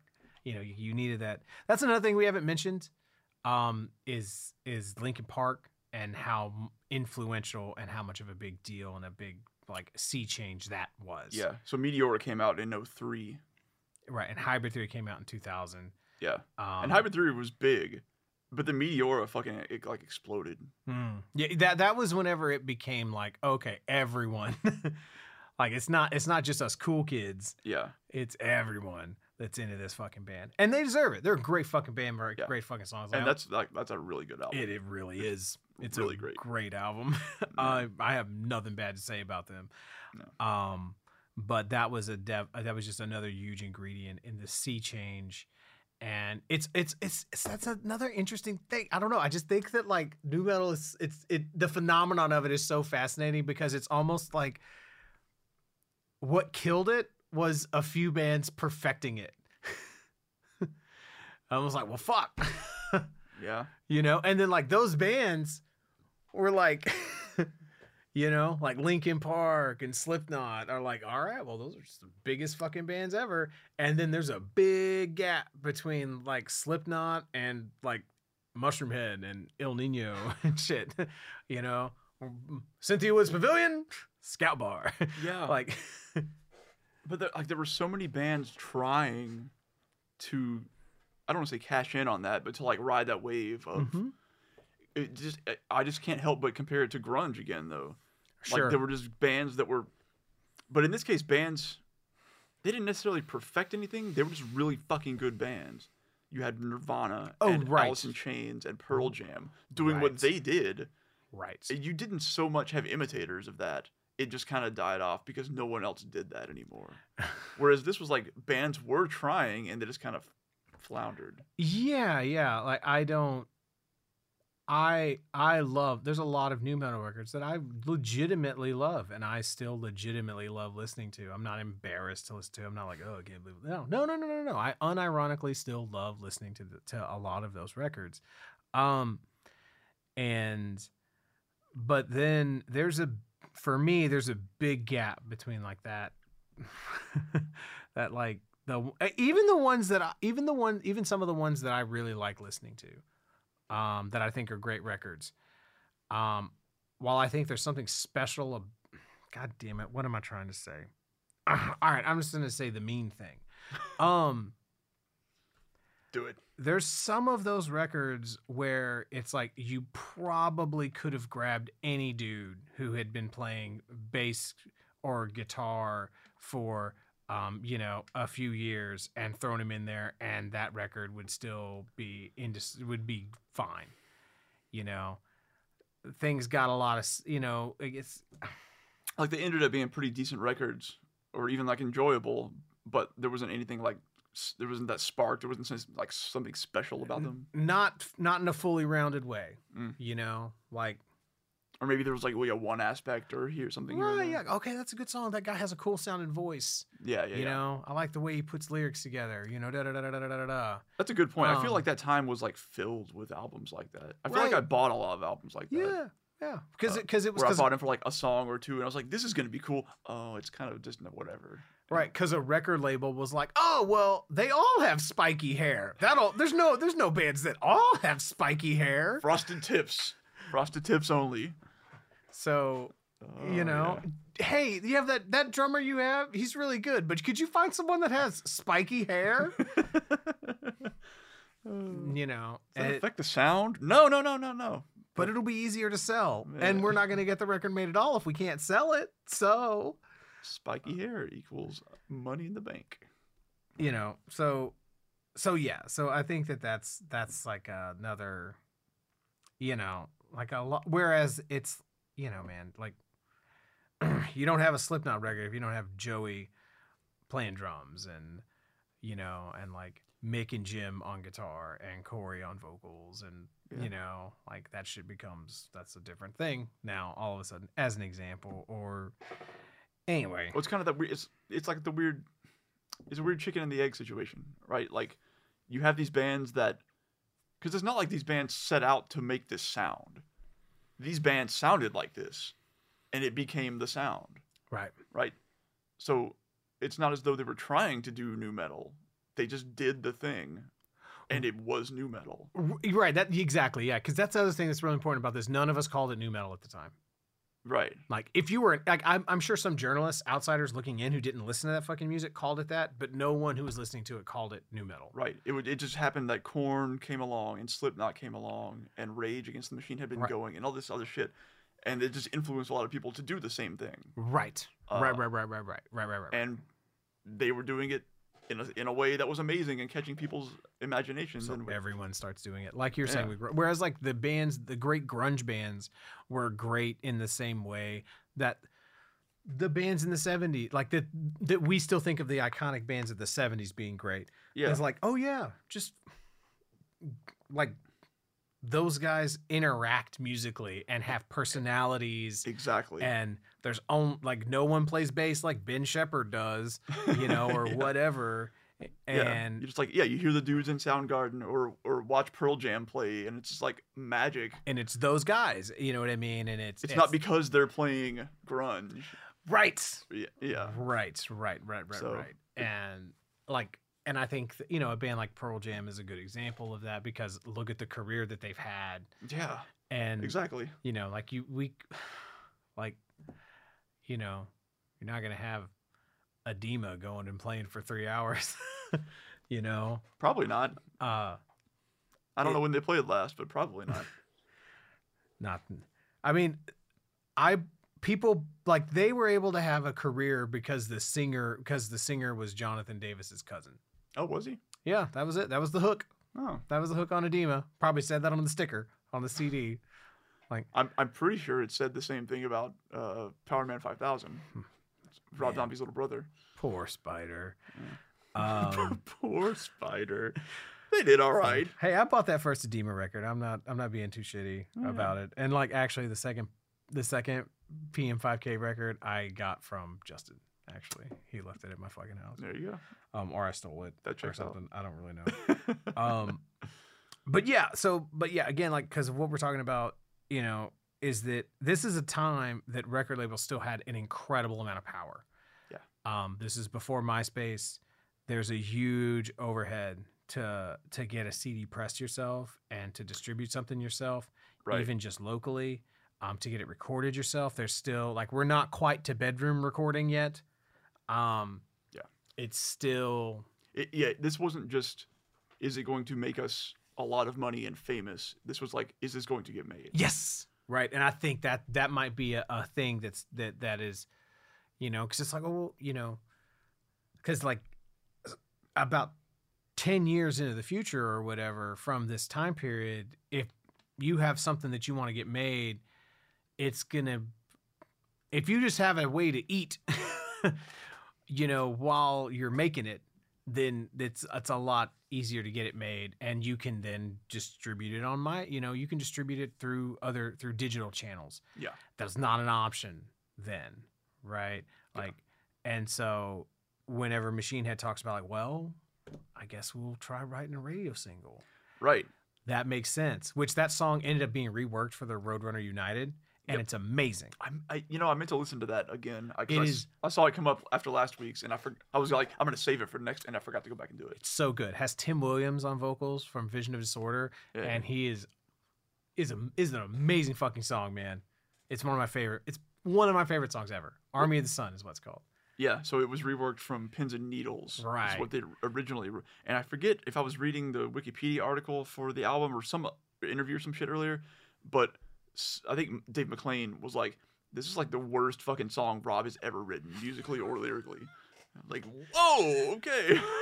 Yeah, man. They were not happy about that at all. Yeah. Oh, boy. Yeah. I love it. Yeah. So leading up to the writing of this album, that's kind of what it was. It was like, they were trying to figure out how to get a record how to made, even get it fucking made, right? Period.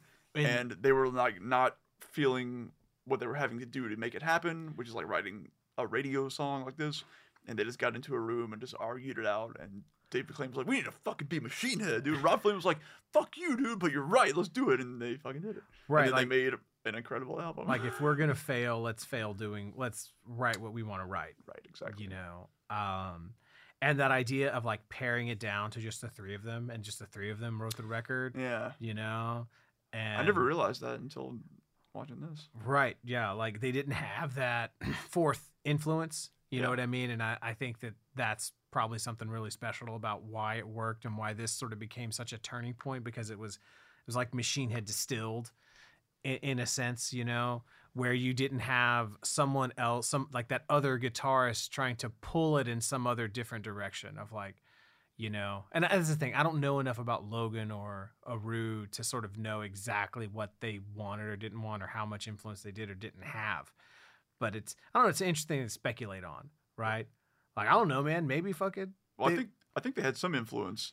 Like maybe they wanted to do a bunch of fucking like. Because if you read the background of this album's Wikipedia page, the direct quote from Rob Flynn is, "When Aru quit Machine Head to go join Nickelback wannabes Juggernaut, we made the decision to start writing as a three-piece." Yeah, that's all that Like, quote. holy shit. I saw that quote. All right. And then he ended up in El Nino writing. Oh, like, really? I love it. I love those first two El Nino records, okay? But I think it's really funny that Aru then ended up in El Nino, and then their third record opens with a fucking like, oh, god damn, like a C Team, like a bench warmer Machine Head riff. I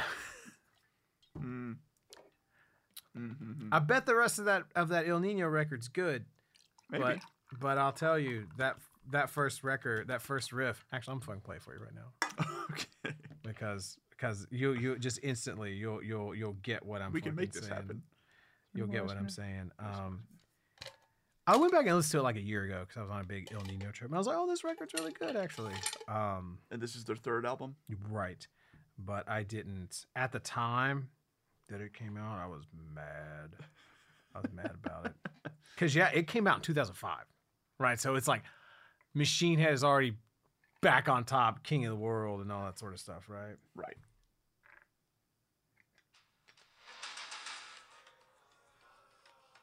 It's got a cool intro. They were good at that stuff.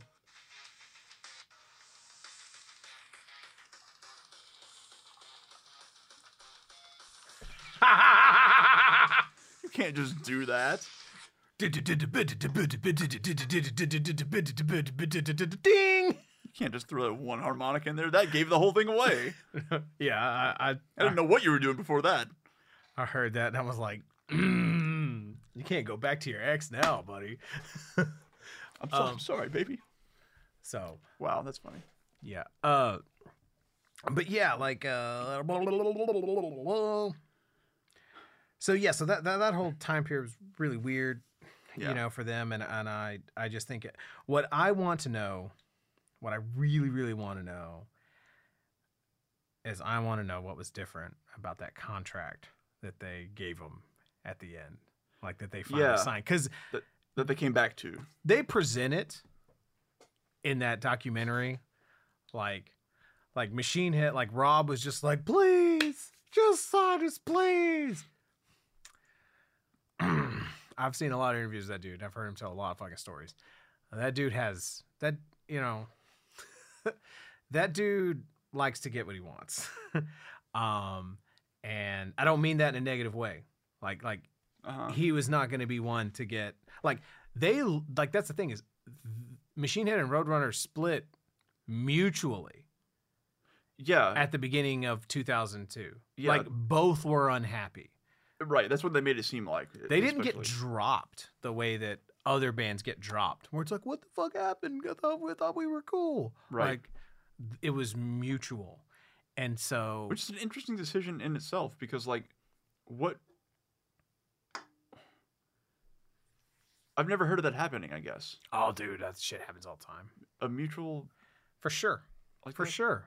Yeah, absolutely. Because it's, you know, like, you know, maybe because like you want to renegotiate your contract because you've talked, you know, maybe, you know, you've talked to these other bands. You've been in the business now for fucking 7 years, and you see that the way that other bands have set up their money, other bands that maybe you're drawing just as much or more than, and you see that they're getting paid more than you, or they're getting a better percentage of merch, or they're getting this, or da da da da da da da da, or they're getting more points on the back end, or they're this, or blah blah blah blah blah, and you see that you're not getting that, so you want to renegotiate with your record company, and your record company goes, "Fuck you," and then you can't do anything about it. And you're stuck in that position for 6 months, but you do whatever you can in your power to still try to negotiate it. And you like, give us more tour support. We don't want a tour in a van. We want a bus, and you push and you push and you push. And then they get, then you get to a point to where they're tired of dealing with you. You're tired of dealing with them. Your last record didn't make them a fuck ton of money anyway. Right. Which was the case here. Right. Right. I guess I was explicitly thinking creatively, which isn't obviously the only way you can look at that. But what do you mean? That they split on creative difference terms somehow. Like, the record you want to make, we don't want to put that out. Or something to that effect. But obviously that's not the only metric we can go by here. So it doesn't, You're right. But I really want to know, like, what Rob's demands were. Sure, yeah. I really want to know what concession that Monty was able to talk, like, the suits at Roadrunner into giving Machine Head when Monty Connor, like, plays them the finished version of Through Ashes of Empires. It's like, no, guys, you don't fucking understand. Listen to this. Because the interesting thing about this situation is, like we said, they seemingly got turned down by every American record label under the sun, right? And then had to go, overseas and do what they could. And then it made it sound like there was just, like, no hope. And that Roadrunner US didn't still necessarily want them back, but they ended up finding some way to do it. So it wasn't like a bunch of different record labels heard this album and said, "We want you here." Right. It just somehow became, it's a really weird, interesting situation. I feel like there's some things missing from the story that we will never know, and I bet a lot of it's really boring. Almost assuredly. But I'm still. It could have just been like someone high up at the company didn't like Rob Flynn, and they may have left or some shit. He pisses a lot of people off. Maybe, yeah. Could be. So, which is one of the things I love about him, which is why I will always mostly be in his corner. He tends not to do it for shitty reasons. Exactly. Is a big part of it. Yeah. Yeah, man. Yes, exactly. Pissing someone off on its own isn't a bad thing. Exactly. So. Exactly. I have a massive amount of respect and love for that guy. Yeah. Yeah, and so another thing I thought was awesome, if you notice, the vocals, they recorded the vocals on these microphones. SM7Bs, Nice. So, they just have, like, the screen, like, they have, like, not just this pop filter or whatever, or not this, my brain doesn't work, but they have, like, the front, like, the case taken off, and then they have a pop filter in front of it. Yeah. Okay. So I thought I was like, yes. But the other thing in that doc that stuck out to me was the ending when they're talking to Monty Connor. I was like, how prophetic is that he says, yep. I think their next record, if they made this album now, what are they going to do next? Yeah, it's like, I think the next album's going to be the best of their career. If they made Ashes when they were at an all-time low, what do you think they're going to do now that their confidence they have confidence back? Exactly. I also thought it is like, man, that's Monty Connor's a smart man. Maybe you can't do everything right, but you see something, you can do something right. Dude, Monty, I always get the impression that Monty was just always doing the best that he could, because he wanted to sign Pantera. It wasn't his fault. Oh, right. That was him. Like, he's A&R. He's not the owner. Sure. Right. He's like the guy that's working with the artist, and he's kind of like the go-between, Right. I also thought that was interesting too, is he mentions that it's like this record, Through the Ashes of Empires, it's like, it just sounds like a metal record. Like, it's not tied to any specific subgenre. Uh-huh. He's like, it doesn't sound like a, like a thrash record. It doesn't sound like a metalcore record. And I was like, he didn't say new metal. That's either because we didn't use that word, or it was intentional on his part. Or he just forgot about it by that Or he just forgot about it. Maybe all of the above, actually. Yeah. Because I can't imagine like Roadrunner not knowing that new metal is a thing, since they like had cornered the market on it. Yeah.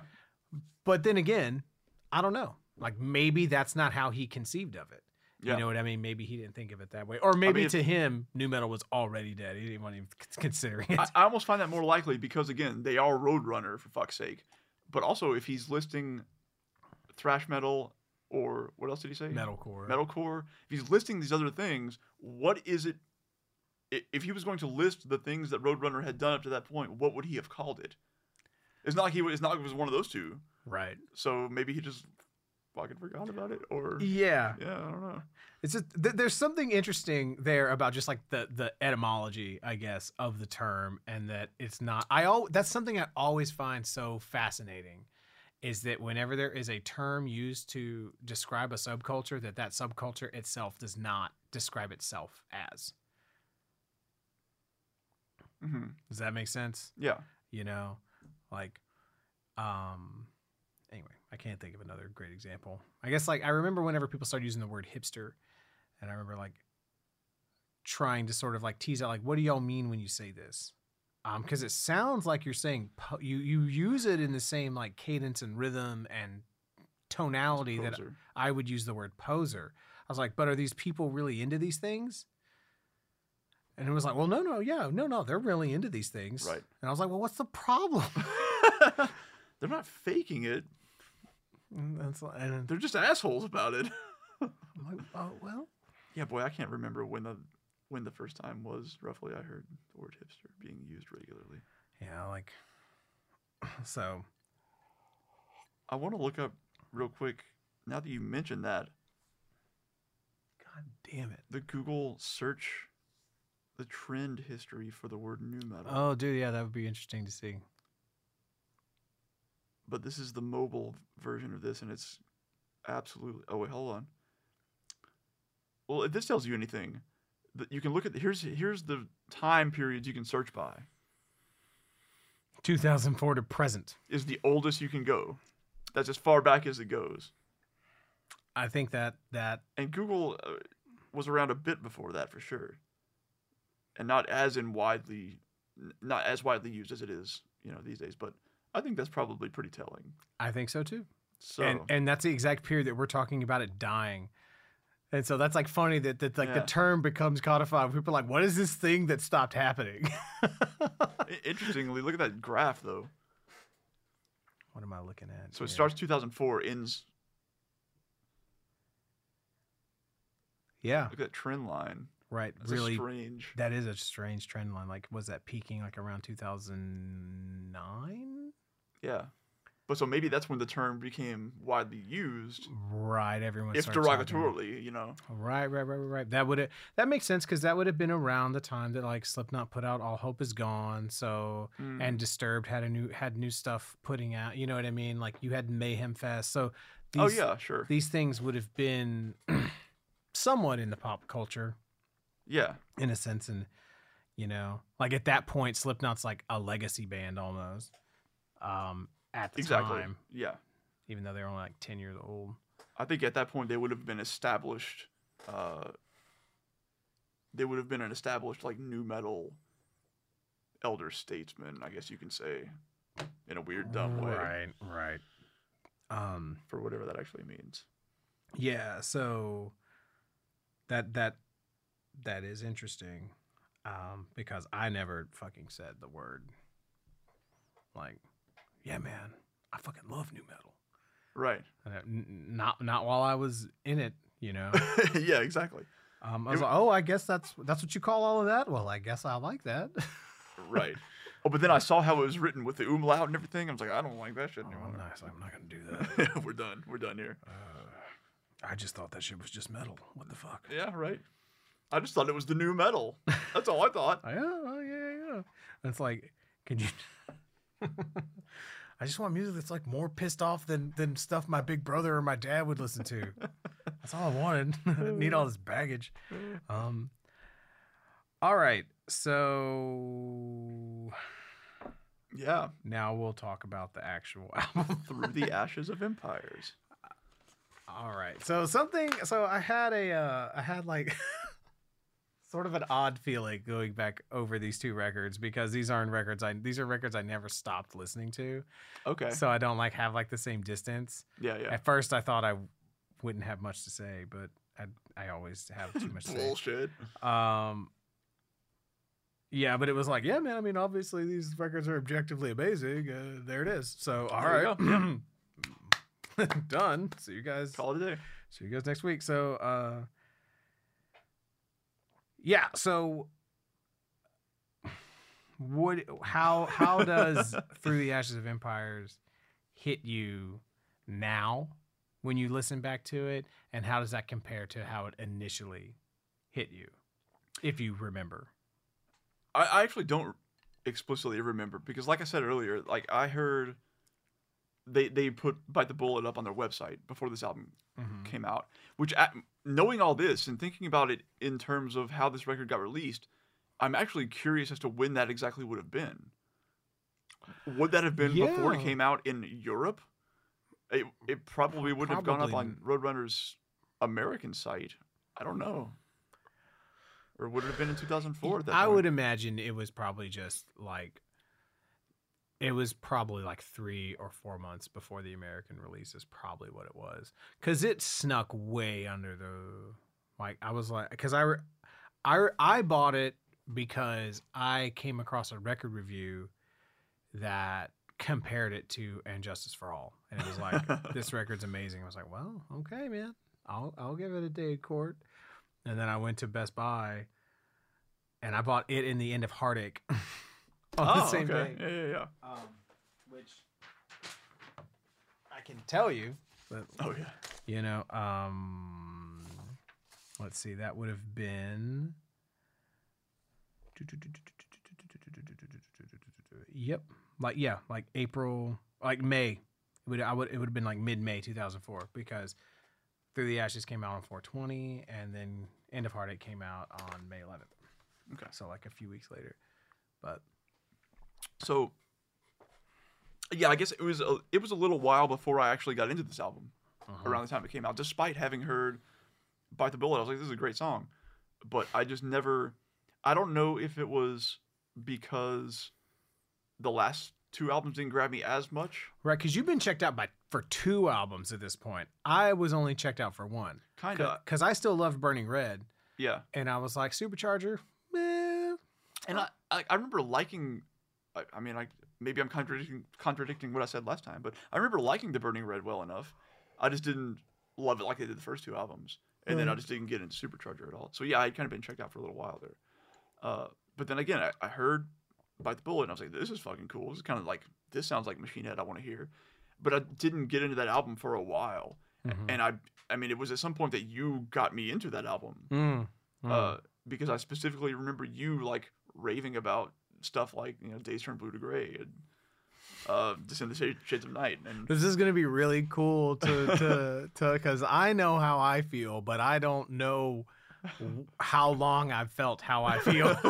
A pretty long time, I think, because it was you talking up this album so much that eventually made me go like, I gotta go check this album out again.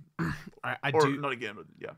I do remember this was one that we did listen to a bit on road trips and whatnot. Or I have like at least one specific memory of listening to it. Yeah. And I remember Jeremy like saying of Imperium, he's like, the riffs just don't stop. He's right. It's like there's so many of them. So like one of the only other notes, I didn't make too many notes about these at all. I didn't fucking have to. I just put, and so it was that Machine Head began composing metal. As they would go on to do many more times after this. Dude, like Imperium is, you cannot, it's unassailable as like an opening statement. Yep. Like an 8-minute opening statement. Yep. It's so good. It's one of the best single metal tracks in my opinion. Yep.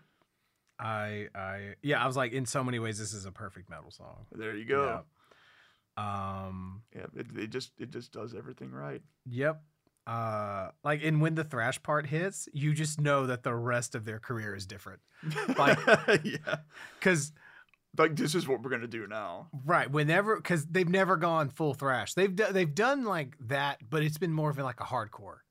You know, like a hardcore kind of way, not like full on like intricate. There was a very different feel to this album. And so, but whenever that first, because up to that point you're like, this is an amazing like groove metal fucking song, but when it gets to that fucking thrash riff and that tom hits, because you still don't know that they're gonna thrash it out, but when the drums come in, man, and it's like, oh my, it's like, all right, and thus everything changed.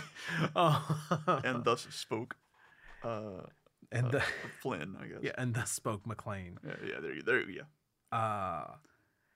I really was surprised. I guess I never knew that oh my fucking god, the other guitar player, Phil Demmel. Phil Demmel. I kept wanting to say Dave something else other than McLean. Anyway, I was surprised to learn that Phil Demmel did not write a lot of this album. Because this album feels so much like what they're going to do next in so many different ways. Well, God damn it, you know, it makes sense when you know the full history, which is that Phil and Rob were in Violence together. Sure. And like they're cut from the same fucking cloth. And what that band kind of was and what they would become right from here on. And that Rob was like a lead guitar, you know what I mean? He was like a guitar player. Yeah. He wasn't because he wasn't a singer who played guitar. Yes, he was a fucking guitar, and you know what I mean. And like it's just he ends up. I think he's like he's got to be one of the most underrated guitarists in metal. Yeah, I mean it's as much like him and whoever else he's got with him at the time throughout Machine Head's career. It's as much like Hetfield and Hammett, right, as any other band. Because he's just such a charismatic frontman and such a strong personality. You associate so much of that with the vocals, right, and that delivery. Like the sort of attitude of their songs comes from him so much. Right, you tend to think of him as, you know, like 70% that and like 30% like guitar player. Yeah, right. Like he's just fucking Garth Brooks out there, like playing some cowboy chords to support it, you know, or some shit like that. And it's like, nah, man, he's doing all that. Like, right. All of it. He can do all of it. Yeah. He's playing the killer riffs. He does many of the solos. He's all the harmonies all over the place. Right. Absolutely killer guitarist. So I do remember this record took a little bit for it to grow on me. Like I think I heard Imperium and I was like, oh, that's obviously amazing. But the rest of it took a little bit. and then for a while I just kind of had my favorites. You know, this was like one of those records for a long time for me. For a long time it was like, this isn't one of my favorite records, but it has some of my favorite fucking, like it has like 5 of my favorite songs ever written. You know, like Imperium, Days Turn Blue to Gray, Seasons Wither, Wipe the Tears, and Descend. You know, I was like, well, these are clearly, you know, for me personally, these are like the best songs ever written. Like these are like the songs I wish I could write, right? And those songs were just on such a high pedestal for me that like I think it's not that the rest of it isn't good. It's just that those were meant so much to me that it was overshadowed a little bit. And they somehow just didn't hit those highs, because I kind of feel that way. Like I'm to the point, and have been for a while, where I just like know all these songs, and so they're all just there's those songs on this album that I like a lot. But I know like I just don't. Some of them just never hit me like some of the other ones did. Right. Whereas I can go through the Blackening and everything's killer front to back, and Locust probably as well. But right. There are peaks and valleys more so on this album for me than those other ones. For me, going back and listening to this one, like it's like this this might be close to a perfect metal record for me. Because it's so personal.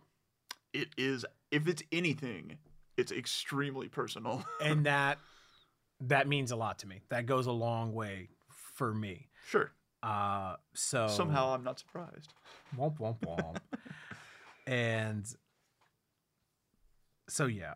Overall, this is close to a perfect metal album for me. It has the thrash metal tradition, that sort of like new metal.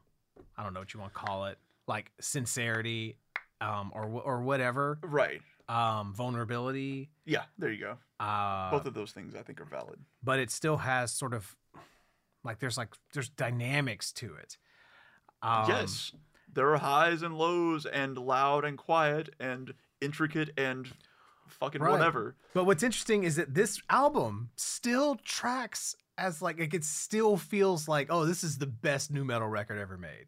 It still feels like a nu metal record. I think especially in comparison to what they do after this, yes. It absolutely does. Yes. Yeah. And it's more mature, it's more sophisticated, it's more intricate. Yes. Than your standard nu metal record, but the arc of it, especially if you take it okay, it's like a nu metal record that has that they put a lot of thought into. That has That's what I'm saying. Bookends of legit, amazing, epic, timeless metal songs. Sure. Because Imperium, that's not really a nu metal song, and neither is Descend the Shades of Night. I would say, but the songs in between, I don't know, just the flow of it, right? I don't know. It's hard. No, I think that's a great point. Actually, it has a sort of how to say, not like a grungy feel, and not in terms of grunge music, but it has sort of a swampy feel in the middle, like a sort of a funky, vague. Yeah, it's more Korn than it is Metallica. I don't know how to say it. Yeah. Yeah. And it's not just in the lyrics; it's also in the production. Yeah, and the tone and all this stuff. There's a certain urgency to it that you don't hear in a lot of metal records, because metal is very stoic, and it's like, I will calculatingly bludgeon you. You know what I mean? Yeah. But that's what made this so attractive to me, is they do both of those things. Yeah. Yeah. All over the place extremely well. Well, and they get away with it because there's such an amazing band and there's such amazing musicians, and but they do so well. They have, we've heard 4 albums of them having amazing feel, and and all these amazing riffs and shit.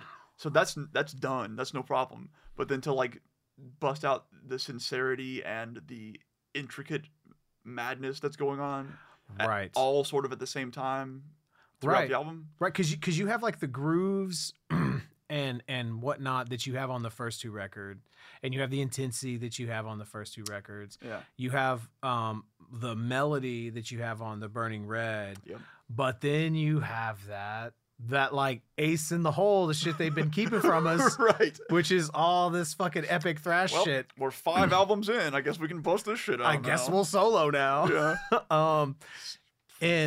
But it still has this edge to it. It still has that, and maybe it has to do with how they wrote the record, how they recorded the record.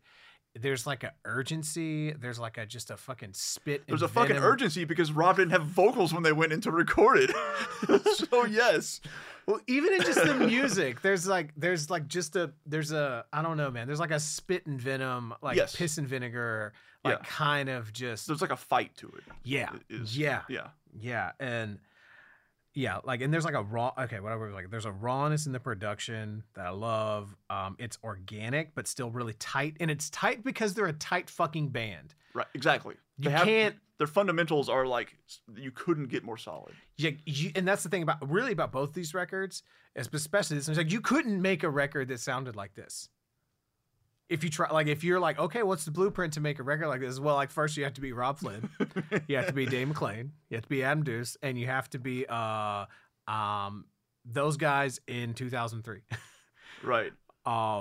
because they can't even make this record now. You know what I mean? Like it's because yeah, that's a great point. Like you have to be people who made like some of the most solid metal albums to date, right? And then come in and you want to do something different, Right. And your backs are against the wall, right? All these things have to line up. Yep. Yeah. And even just like the tone, like the bass tone on this record. Oh my God. The way the bass sounds on this record is like really unique for metal.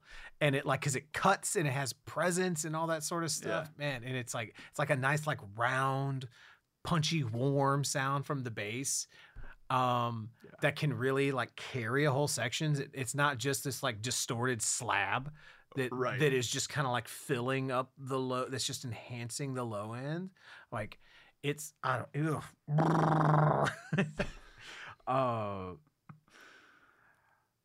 yeah, man.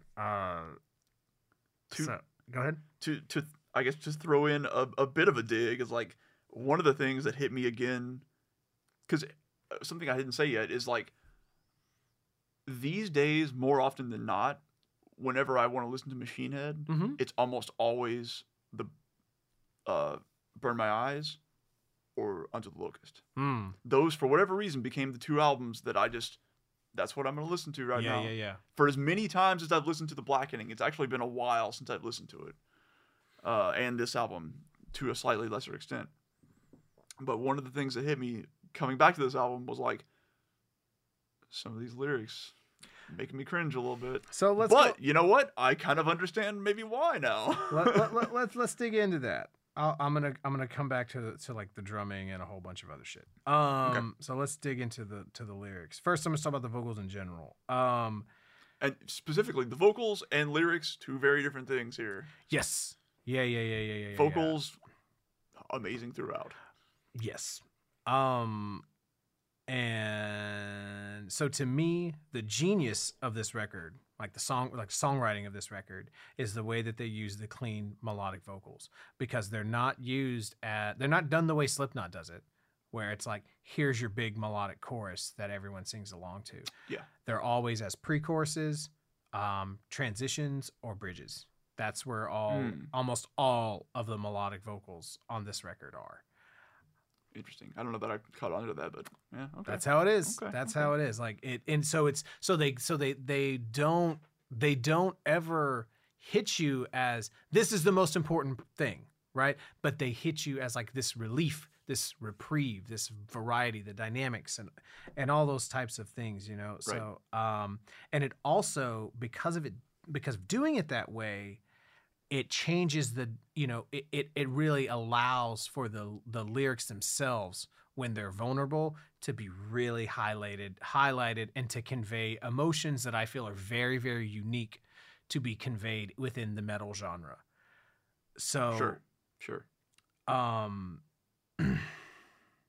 For example, like Days Turn Blue to Gray, right?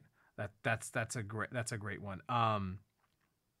Like you would never hear like Megadeth, Metallica, Slayer, whatever, Exodus, Testament. No band that speaks the thrash metal vocabulary have an exposed, harmonized vocal like, why won't you love me? Sure. What did I do? Excuse me? What did I do? You know, like Jesus Christ, right? You know, please help me see, what did I do?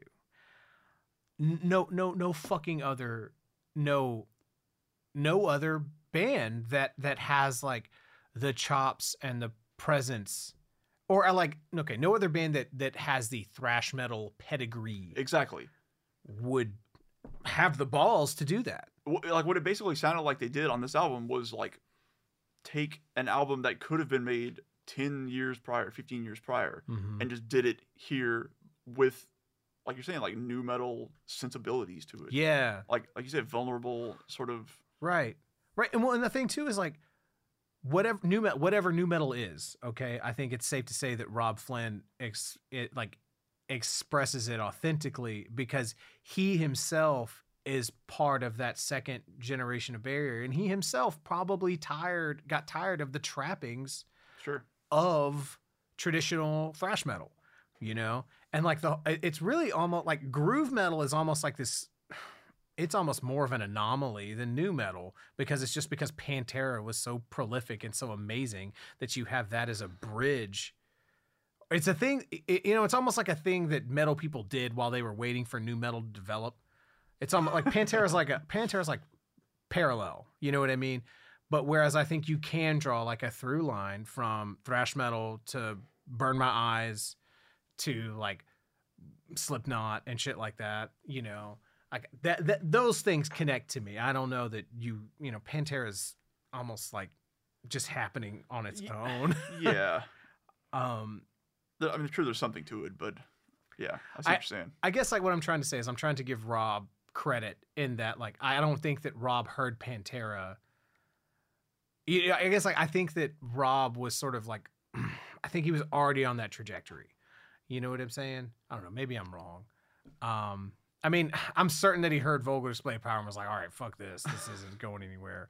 But I don't know, man. Are you saying like in terms of like the first couple albums? What I'm saying is or up to this point? What I'm saying is that I think that if you take the riffs off of Burn My Eyes and you don't have Chris Contos playing drums on them, you have nu metal riffs. It's probably some in there. Yeah. Probably so. So like, I mean, much closer to that than anything else that was going on around them. Yeah. So what you're saying about like, it's like they took an album that could have been made 10 years prior and then made it with like nu metal sensibilities. It's like, I still think Rob was just doing what he wanted to do, but he is still a part of that thing that was naturally happening that we now retroactively call nu metal. Sure. I guess what I was trying to say was like, they made a Machine Head album, but they like bolted on, is kind of derogatory, but they bolted on like thrash metal, but just did it in the way that they kind of been doing it. Because the Burning Red was still that in terms of the sensibilities, right, that they brought into like the lyrical content, right, and things like that. That was still there. Mm-hmm. They had been, like you said, they had been doing that, but then they just made something more akin to a thrash metal album. Sure. Or it's like they just like, it's like something gave them permission. Yeah. To like, oh, well, we can do that too. We want to do that. We can do that too. Right. We actually feel like doing that. Actually, we can do that now because we have the personnel now to do that very confidently. Or even it's just like, I don't know, man. Like the thing that I was saying before is that like what makes something sound dated is if people stop doing it, and people stop doing thrash beats, and people stop doing that kind of double bass. So maybe they're like, well, we don't want to make some old sounded shit. Sure. But also the other thing you have happen in 2003 is you have Saint Anger. Like, okay. So like, oh man, it's going to take a while to even process how that fits into all this. Well, I like, regardless of how we feel about that record, what the average person fucking said about that record was like, Metallica's heavy again. So what I'm saying is it's like, I guess they did, huh? It was like, oh, things are heavy again. Like it was, and I think like for whatever, like, I'm not saying that this is like one domino falls and then da-da-da-da. I think this is just where everyone was headed, naturally. And so, all right. So back to the lyrics. Yeah. Okay. Overall, there's something extremely positive and hopeful about these lyrics. If I had to sort of sum it up, it's like this pain has a purpose, or maybe this pain doesn't have to be for nothing. That's sort of the message of the entire record. Sure. Yeah. Because all the pain and everything that he talks about, he always laces in some measure of hope or things about love. The lyric love shows up all throughout this fucking record. Like it's in fucking Imperium, carved upon my stone, I will go on, patience, belief, love will ascend. Right. Those are, Jesus, it's too hopeful. Calm down, Rob. So that's what this is it. This is the line. Rageful positivity in the face of trauma and hopelessness. He just spells it out right there. That's it. He just tweeted it out right there. And so I love that Rob is actually saying things, right? Almost all of these songs they're about something. You know, some of them are a little free floaty, but even the ones that are free, you're like, okay, this is still something specific here. And like what they're on, it's on this album, they're specific about things that are personal.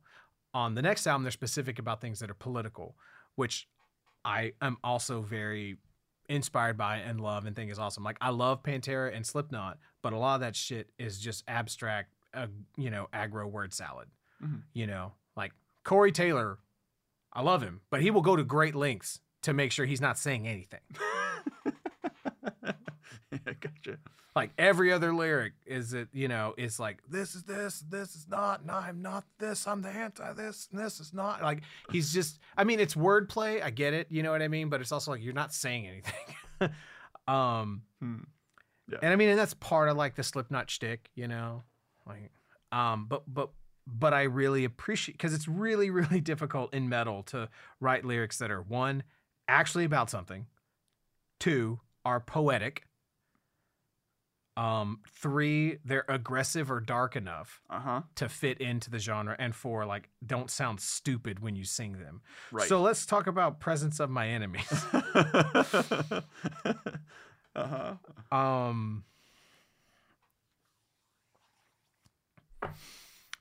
Some of the lines in this verses are what keep this record from being probably one of my favorite records as well. Like this. Oh my God! I've been reading through the album's lyrics again to try to remind myself what it was that really sparked that. That's why I keep coming back to. It's got to be this. It's terrible. The verses are terrible, and the rest of the song is amazing. But the verses on this are like. I was like, these boring ass metal Yoda quarter note lyrics ruin the entire song and slow the whole damn record down for me. Seriously, it takes me out of the flow of the record so hard that I think this might be my favorite metal record of all fucking time if you took these verses out. Death, I will fight you too. Yeah. And it's like, it's because he does some metal Yoda shit on the Blackening too, but it's less exposed lyrically. Okay. And it's more rhythmically interesting. But this is like nothing's going on. Like the guitars aren't even playing. It's just like bass and drums, you know. Right. Like, and you know, I'm not a violent man. Again, I wish to repeat. I want to break I want your nose to break. I want your nose to break. Like, and see, but that's what's so fucking irritating. Is like I feel totally validated in going off on this because this is literally the only criticism I have for these entire two records. I agree. This is the only negativity. I fully agree. Yes. Let's see. Let me pull them up here because what the fuck? Because it is startling. Yeah, because there are cool things, you know. Where's it at? Oh man, but for every human that takes away a child's innocence, whether by molest or by all wars, pointlessness. Yeah, killer of life, corrupter of all that is pure. Here it is. I want your nose to break. That's terrible. Because like you start fake wars and you fuck kids. Like. But also, it's like not even like I want to break your nose. I just want it to break. Yeah. But then like shattered under clenched fist. That's cool. Sure. Smashed face to concrete. All right. Yeah. Taste asphalt's gentle kiss. Yeah. Cool. I'm down with that. That's great. That's great. But this, you know, and so, but man, and that's the thing is like, it stands out because the rest of it is just so. Like. It's still as goofy as some of this shit is. It's still at least being genuine. Yeah. Right? Yeah. And the rest of the record is so fucking that. Right. That it's in line with that. Yeah. And I'm okay with that. I don't hate it for that. It's just you can't not hear that and be like, come on. I will say what made me kind of like calm down on it a little bit was when I watched the live DVD again. And it didn't bother me when I heard it live. It didn't stand out for whatever reason. It didn't. Okay. I was like, oh, okay, yeah, sure. That's the thing he says there. Whatever. Yeah, people were getting into it and screaming it back. I'm sure. So. And the rest of the song is so fucking cool. Yeah. And so that's that.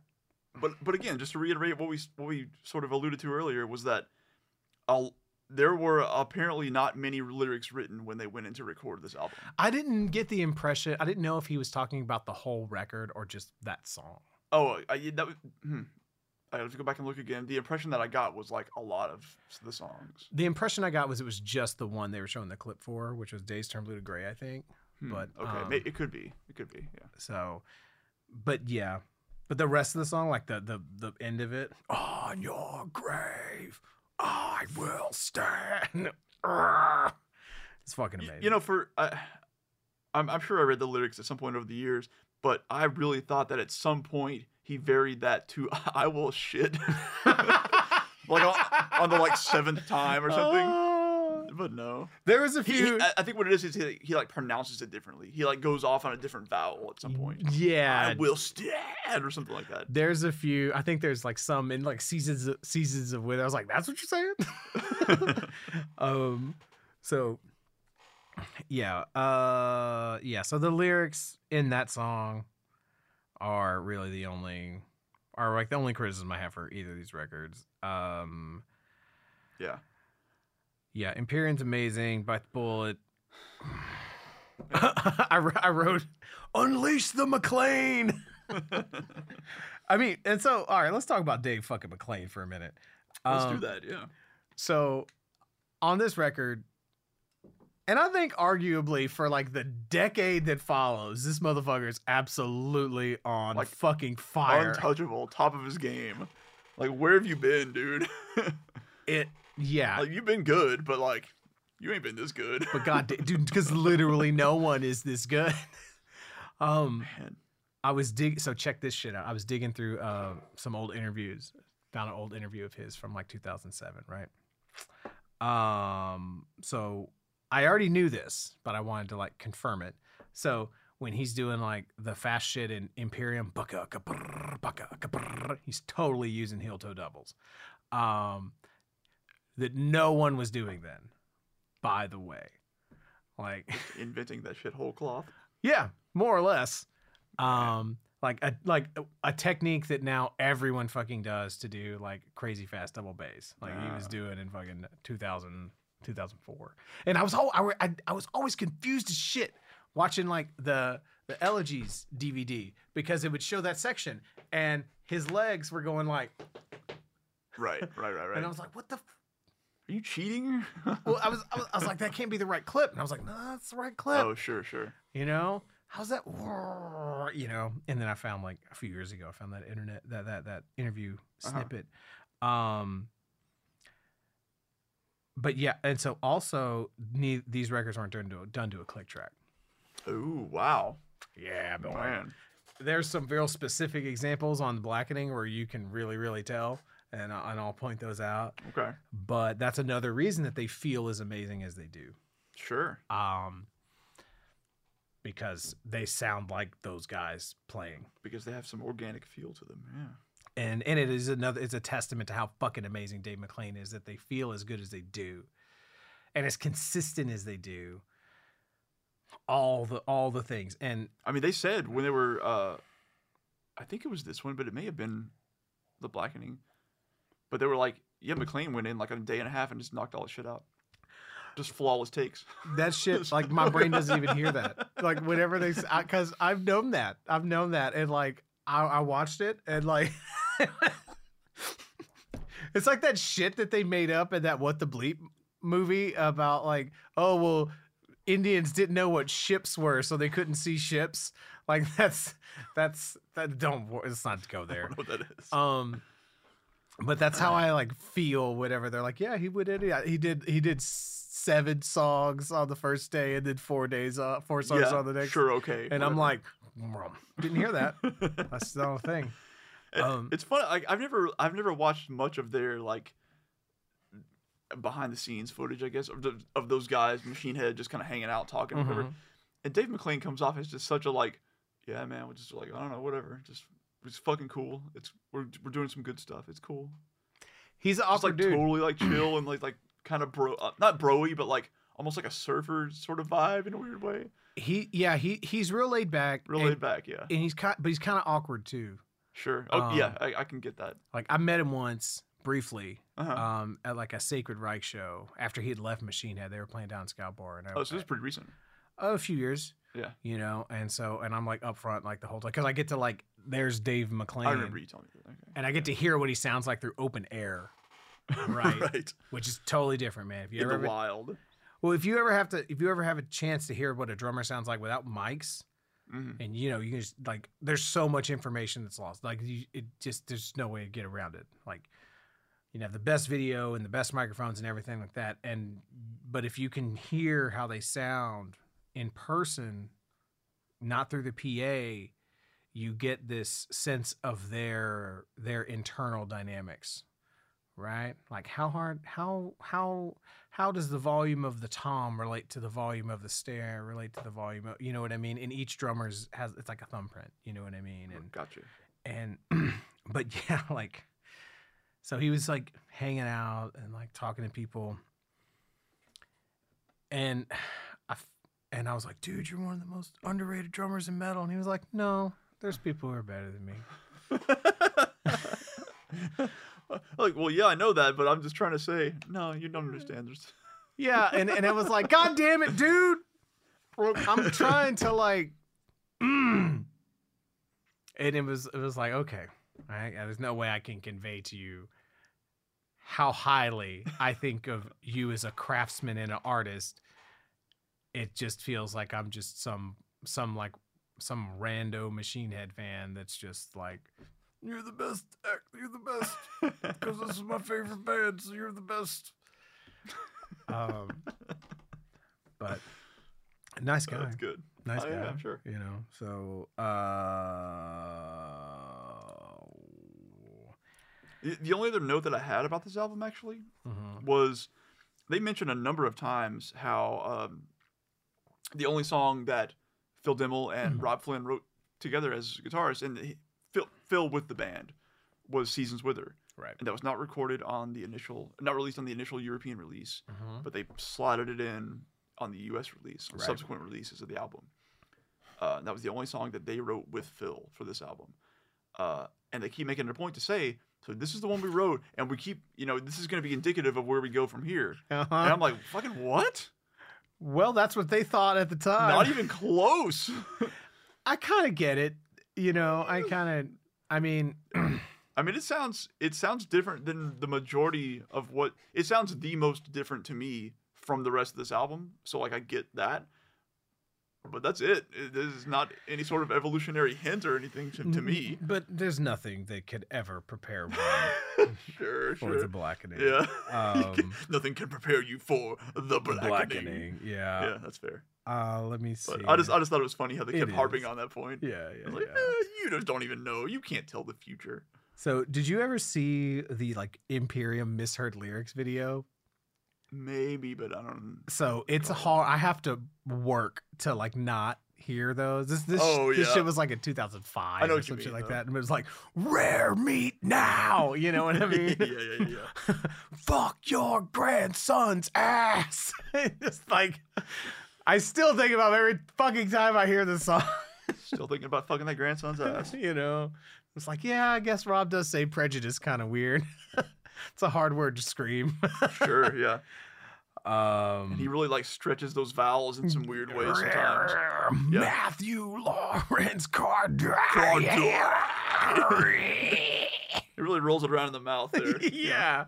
Behind all the teeth and under the tongue. That's an amazing moment on the record. I fucking love that moment. I was like, shit. Yep. Like, you must have had to go lay down after that and then come back to the next take or something.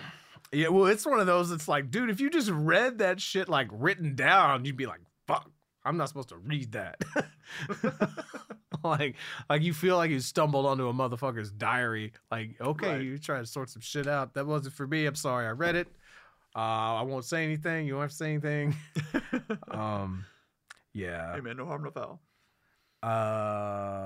So in Bite the Bullet, like, I don't know, man. I'm just gonna start spitballing random shit. The groove is nasty, bass tone's incredible.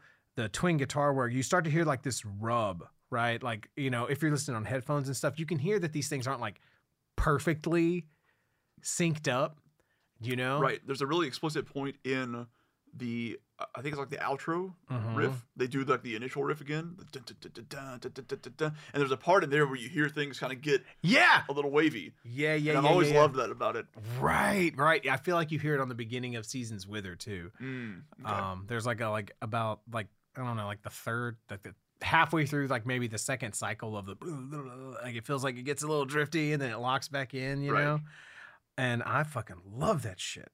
So, like for as precise, that's the thing is like, you hear some of the other shit, like the melodic dual leads in like Imperium or whatever the fuck else, all of this album, like you know that they can do it. It's not a question of like having to get everything right every time. It's just like what felt good here. And this is right, and like trusting, like okay, well that was the drum take that we got when we were tracking together. And we decided that was the keeper drum take. So we're going to trust that felt good. We're going to trust our former selves from a few days ago that said that was the one, and we're going to fucking go with it. Right. You know, we're not going to chop this up and like massage it over. We're going to let it be, you know? And I guess having said that, and what we're going to talk about next is like, did they have any of those moments and then they get rid of them, or were they just that goddamn perfect? Like... you did right, yeah, right. Where'd that go? Where'd that weird shit go? Because it ain't on the album. Yeah. Left unfinished, pure new metal lyrics, and I'm here for it. Sure. Yep. Love this tempo and the super skank feel. That's what I call that. Like,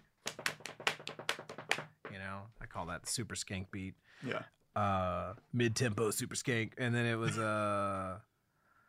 no one uses toms and like mid-tempo double bass the way Dave McClain does. Like no one is as good at that as he is. Like just you know, there's some really cool examples I'll point out in the Blackening. We already talked about Presence. This is probably where the Unjust for All comes from, because Elegy is like an environmental song. Amazing song, groovy as fuck. Days Turn Blue to Gray. We talked about that one a little bit. Dude, there's so much air in the fucking mix, like in the drum tracks, like that, like the cross stick, like it sounds so fucking real. Like it's like, yeah, man, that's what fucking cross stick sounds like when you're sitting in the room with it, you know. And there's another song where he's like playing on like the rims or some shit. It might be in the middle of this one. Yeah. And it just sounds so fucking it just sounds real. And it just sounds so organic, and you just don't hear that on fucking metal records. Like you wouldn't hear that on a fucking Lamb of God record.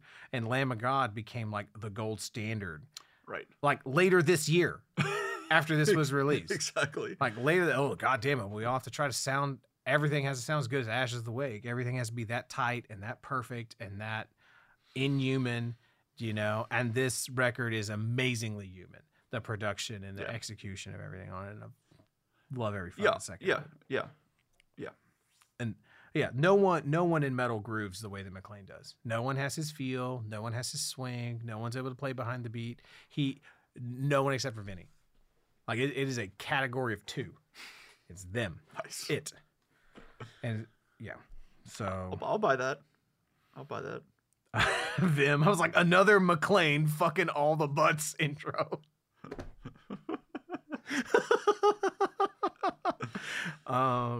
Yeah, man, it's just, this is kind of funny. So at 244 on Vim, I was like, this is maybe the first Testament two-step of their career. That thing, I called it like the Testament two-step because there's like a famous Testament song where they use it. Like basically Lamb of God modeled their entire career off of this one Testament song. I can see that. Not their entire career, but you know. What kind of a thing did they do a whole lot? Yeah. I can't remember which one it is. Is it?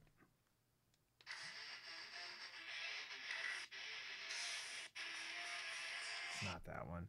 I mix up those old school Testament songs. All right, whatever. Not gonna fuck around with that. I'll try one more. Point taken. No. Anyway, whatever. Sorry. It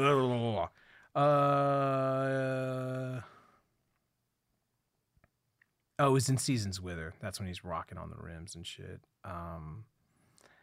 So the bridge and the solo work, the cymbal and the drum work that he's doing in here, to me, foreshadows the absolute masterclass that we're gonna get on this stuff in Aesthetics of Hate.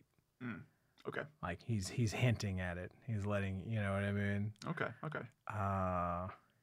Yeah, man. I'm okay. I'm not gonna keep doing that. I'm just gonna say that "Wipe the Tears" is another one of these amazing songs for me that I like leaned on a lot. You know, a certified door ripper, I called it. Like, you know, because when that kicks in, it just makes me want to tear doors. All right, and Descend the Shades of Night. So. What else did I call? I'm gonna back up a second. So what did I call it? I made some joke about the Weepy Bridges. Yeah. Machine Head and the Weepy Bridges, because Days Turn Blue to Gray, Seasons Wither, and Descend the Shades of Night. Like whenever I'm like just listening to them, like I get all emotional. Fucks me up. They do it well. That's what they're going for. The verses of Vim are in 5/8, which I thought was interesting. All right, so Descend the Shades of Night. Okay. So there was a period in fall 2007 where I was like legit losing my mind. This was a few months before I went to the mental hospital. I was suicidal. I was all these types of things. And like no bullshit, this song helped keep me alive. Like, I know I talked about the song Burning Red. Yeah. Like that's like a go-to sad song. Like, okay, I'm just trying to hang on here. Like this was the one.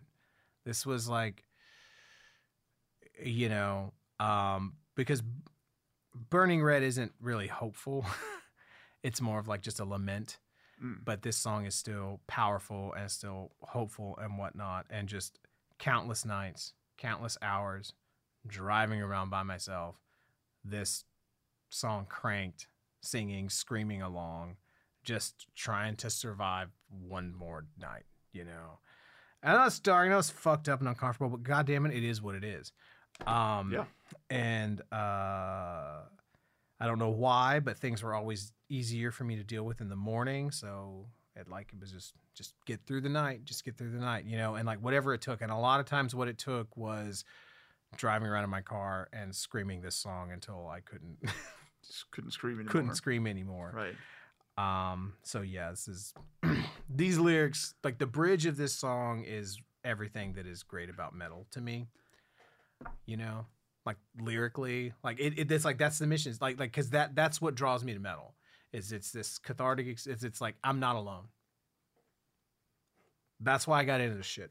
Is because when I heard this music for the first time, this style of music, I didn't feel alone.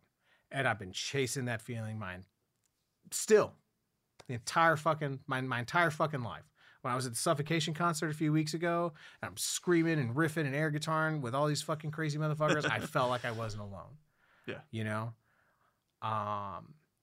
And that's a feeling I'll keep chasing, you know? And so, but this is one of the only songs that really sums it up, I guess, vocally in such a way. Yeah, like I totally see what you mean by the by the bridge there. And I actually had a chance to tell Rob this in a way, and like, you know, because I got to meet them, you know, briefly at the Mayhem Fest. And, I remember that.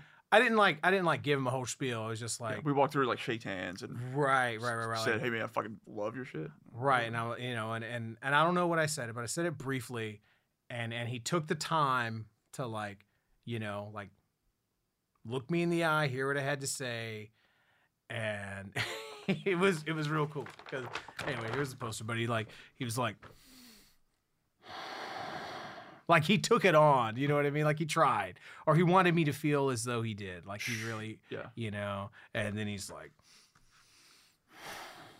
it. I felt seen and heard, you know what I mean? And I don't know. So, but yeah, I have like thank you, Rob, and. Anyway, fucking awesome. Got this cool ass fucking signed Machine Head poster. Hell yeah. You know what I mean? Not like a ordered a signed or it came with a record. Like, no, man. Like, got it signed yeah, from them. Yeah, like they signed it. I got to like shake their hands and talk to them. And totally. Shit. Yeah. But yeah, so yeah, that song. If there was nothing on this record but that song, it would still probably like, well, you know that I would still, whether it was or not, I would still say it was one of my favorite records. So, yeah, like you said, bookended with absolute fucking classics. Right, like how you fuck with that. Yeah. Yeah. So, 100%. And also, if you look at that Elegies concert, the 3 vocal thing that's going on, like in the bridge and especially like the last chorus of this song, that is absolutely. I don't know if it was an influence on like the way that we started to approach vocals with All Severed.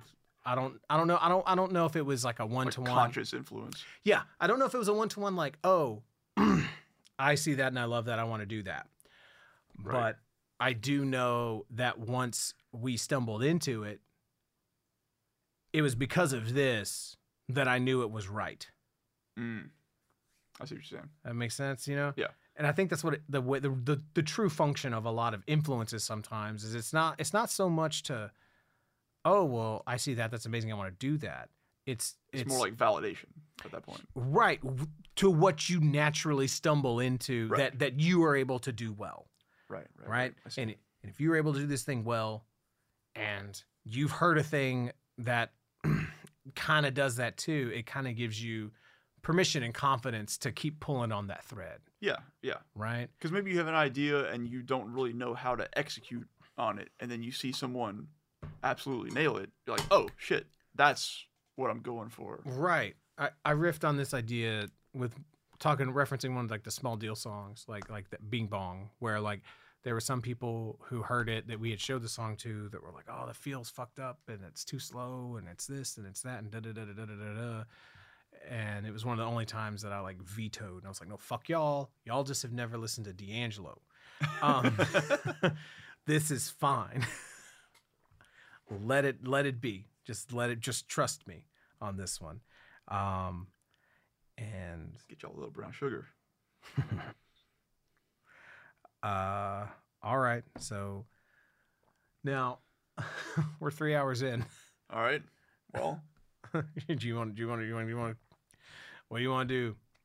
I mean, I don't know that I necessarily have a lot to say here, I guess is the thing. Okay.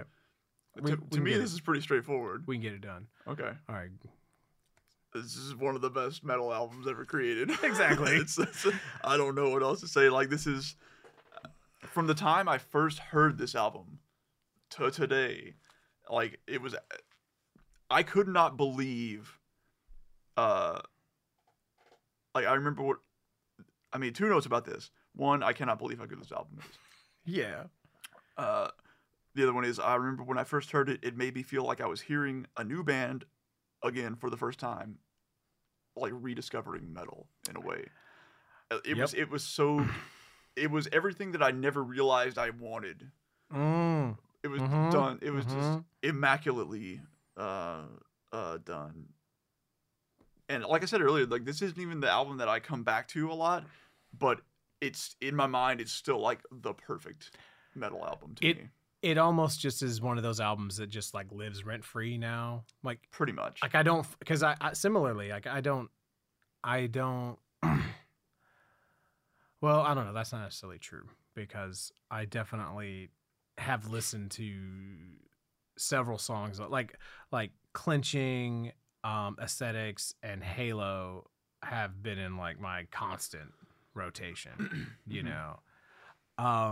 But the album as a whole, I haven't listened to very often, or you know, recently, right? Recently, yeah.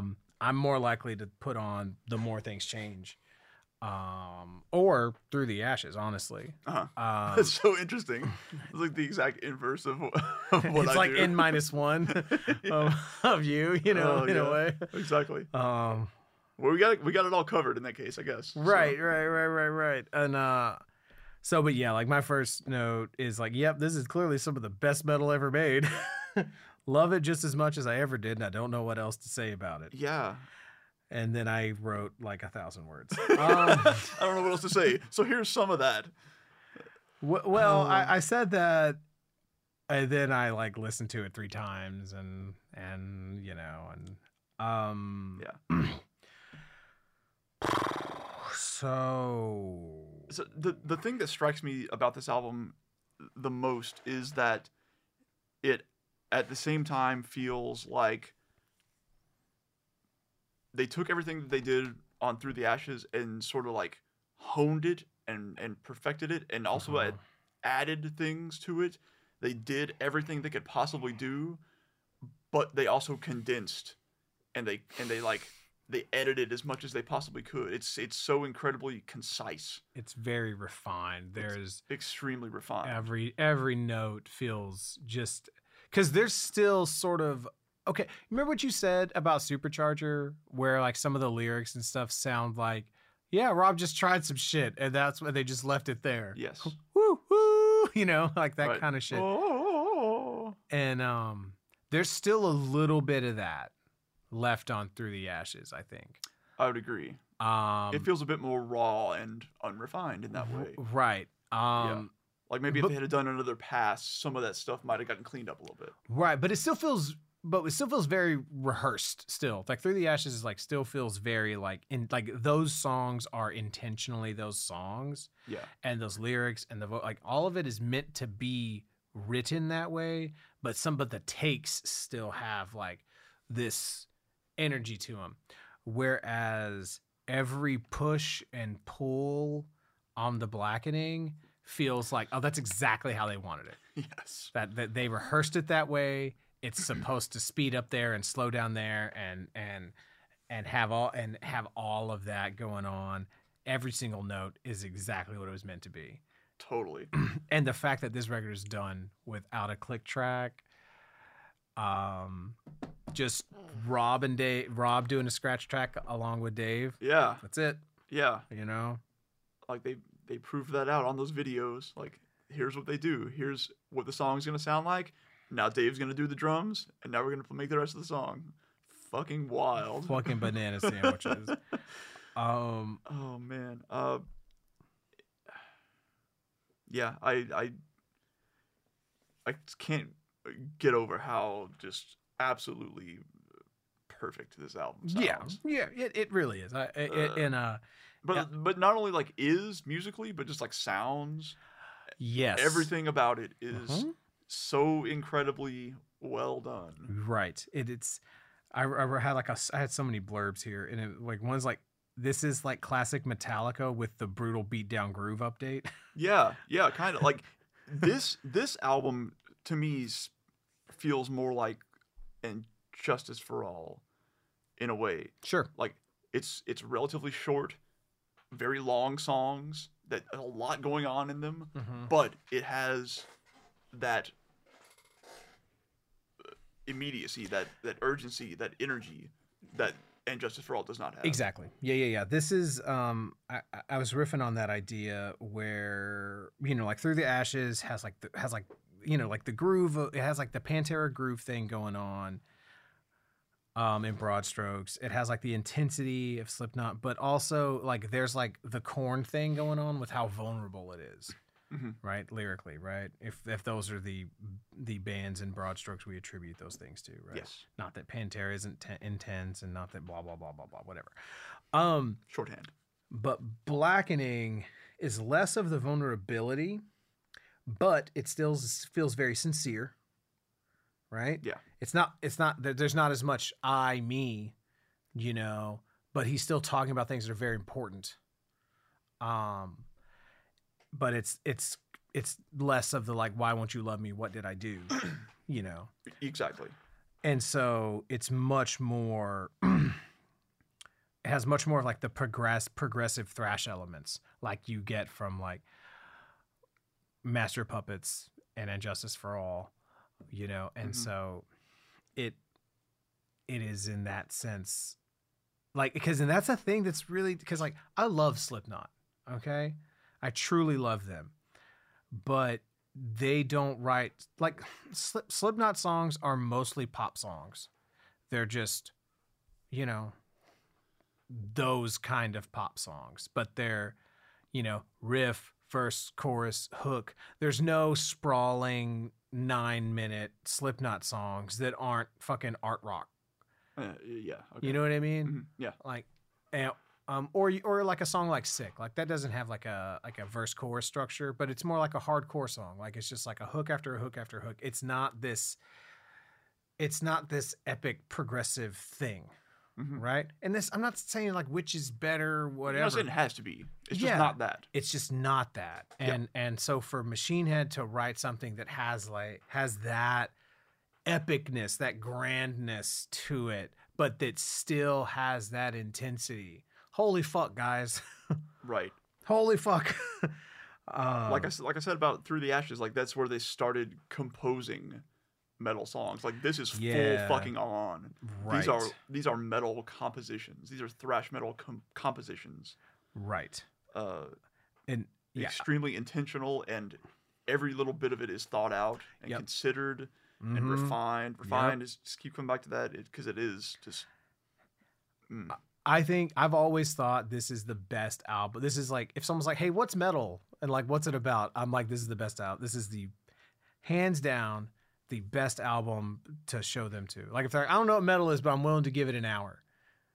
It's this. Yeah. It's this without question, because to me, it's like the best things about metal. Some of the best things. Most of the best things about metal rolled into a single coherent masterpiece.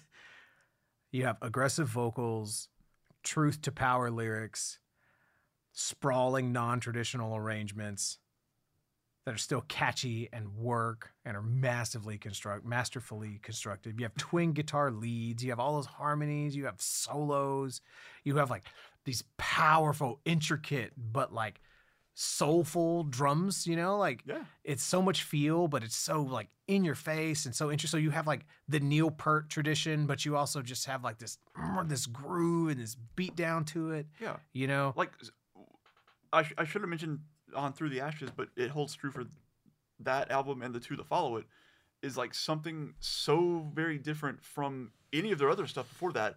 Was just there's constantly interesting shit happening. Yeah, musically. Yes. There's so many changes. There's always something to catch you, and it's not always a hook. It's just we did something different, and it was still good and interesting. Right. There's a little like, oh well, they've been on this, and then the bass goes up an octave, or there's like an extra guitar lead, you know, or something like that. Yeah. Like there's always fucking constant.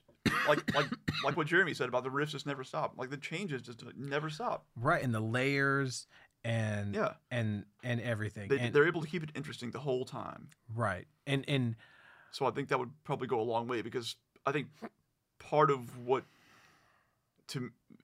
probably keeps people to some extent out of metal, and what annoys me from time to time, is just repetition. Sure. And they do a great job of like staving that off. Right. For all of these albums. Right. Yeah. Beautiful melodies. It's sincere. And again, like, yeah, so, you know, the songs are about something. Yeah. I mean, literally the first lyric in Clenching is war. Which I never realized until right now. Really clear, letting you know. Yeah. I love all the anti-war lyrics. It's interesting. This was put out in 2007. Yeah. So, you know, this is all in the Iraq War fallout. Yeah, exactly. They're overall more detached and less personal than Empire's. They feel very much in line with the lyrics of Master of Puppets and Justice for All. Not super personal, hella sincere. And I do think the lyrics are crafted better. Yeah. On this.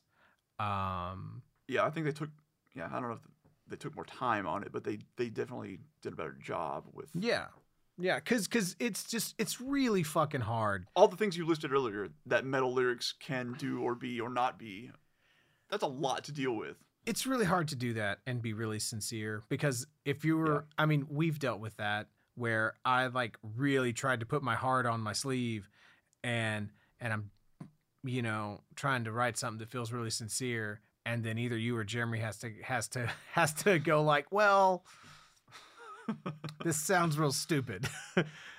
If you could make that sound like less dumb, right? Like, okay, well, I know that you mean that and everything, but yeah, I know you're not making this up, but it just kind of sounds goofy. And that's just a really fucking hard to do. I can't do it at all. I never have been able to. If I would have also played guitar in the band, there's no way I would not have told y'all to fuck off. Like, there's just no fucking way. So it's just, but like, that's the thing. Like, that makes it all the more amazing that the lyrics are unassailable in a way. Yeah. Like, and maybe that comes down partially to them not being so very personal. Maybe he's able to.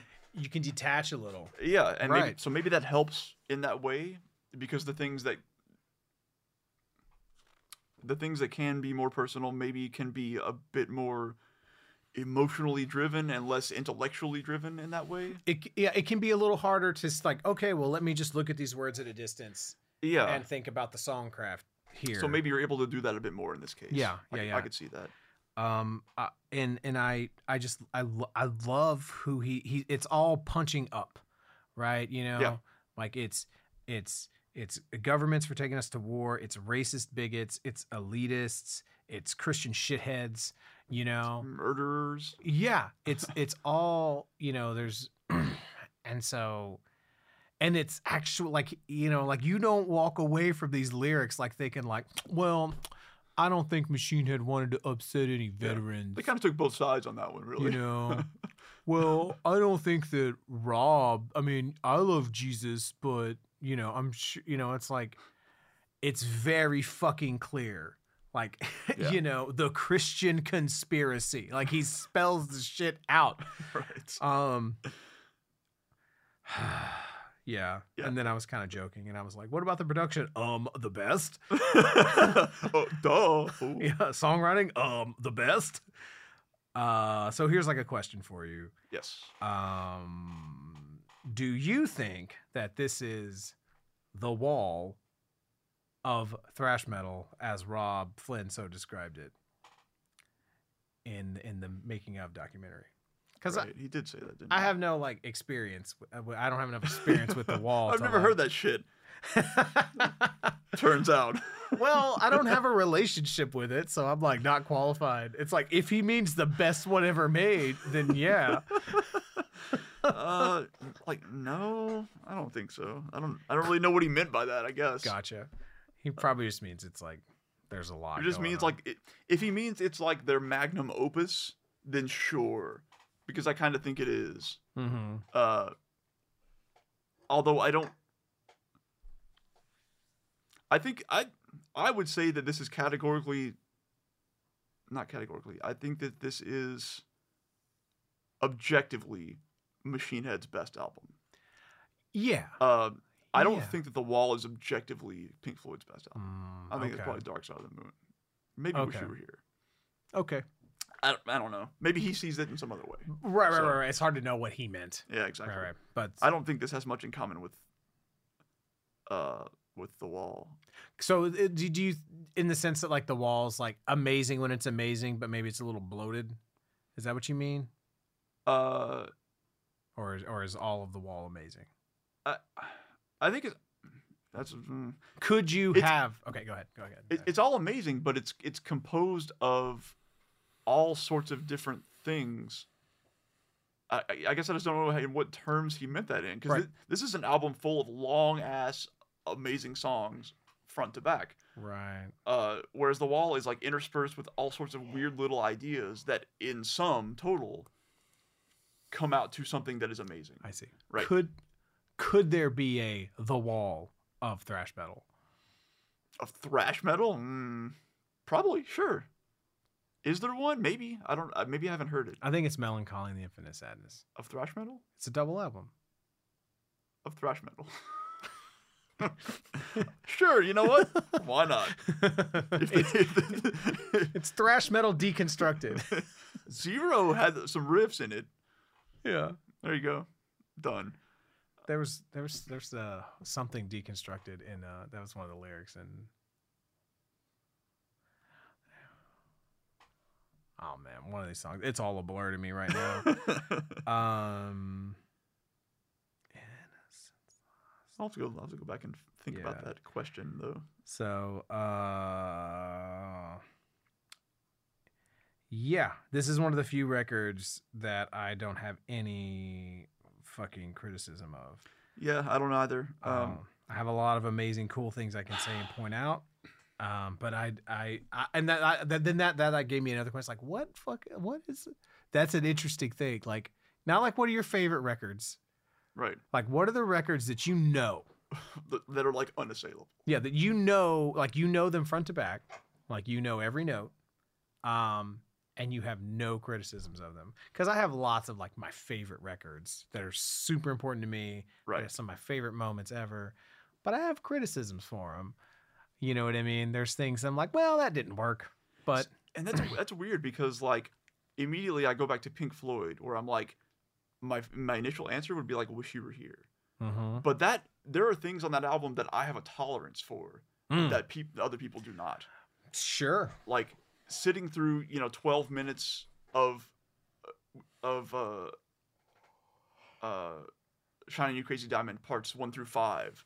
And just going through the highs and lows and the nothings of parts of that song. Right. Where I'm like, I'm cool taking that journey. I see. I'm not going to criticize that. But other people absolutely will and have. Right. So that's a more difficult one where I feel like this has to be more universally like, yes, this. So yeah. It's hard to say. Right.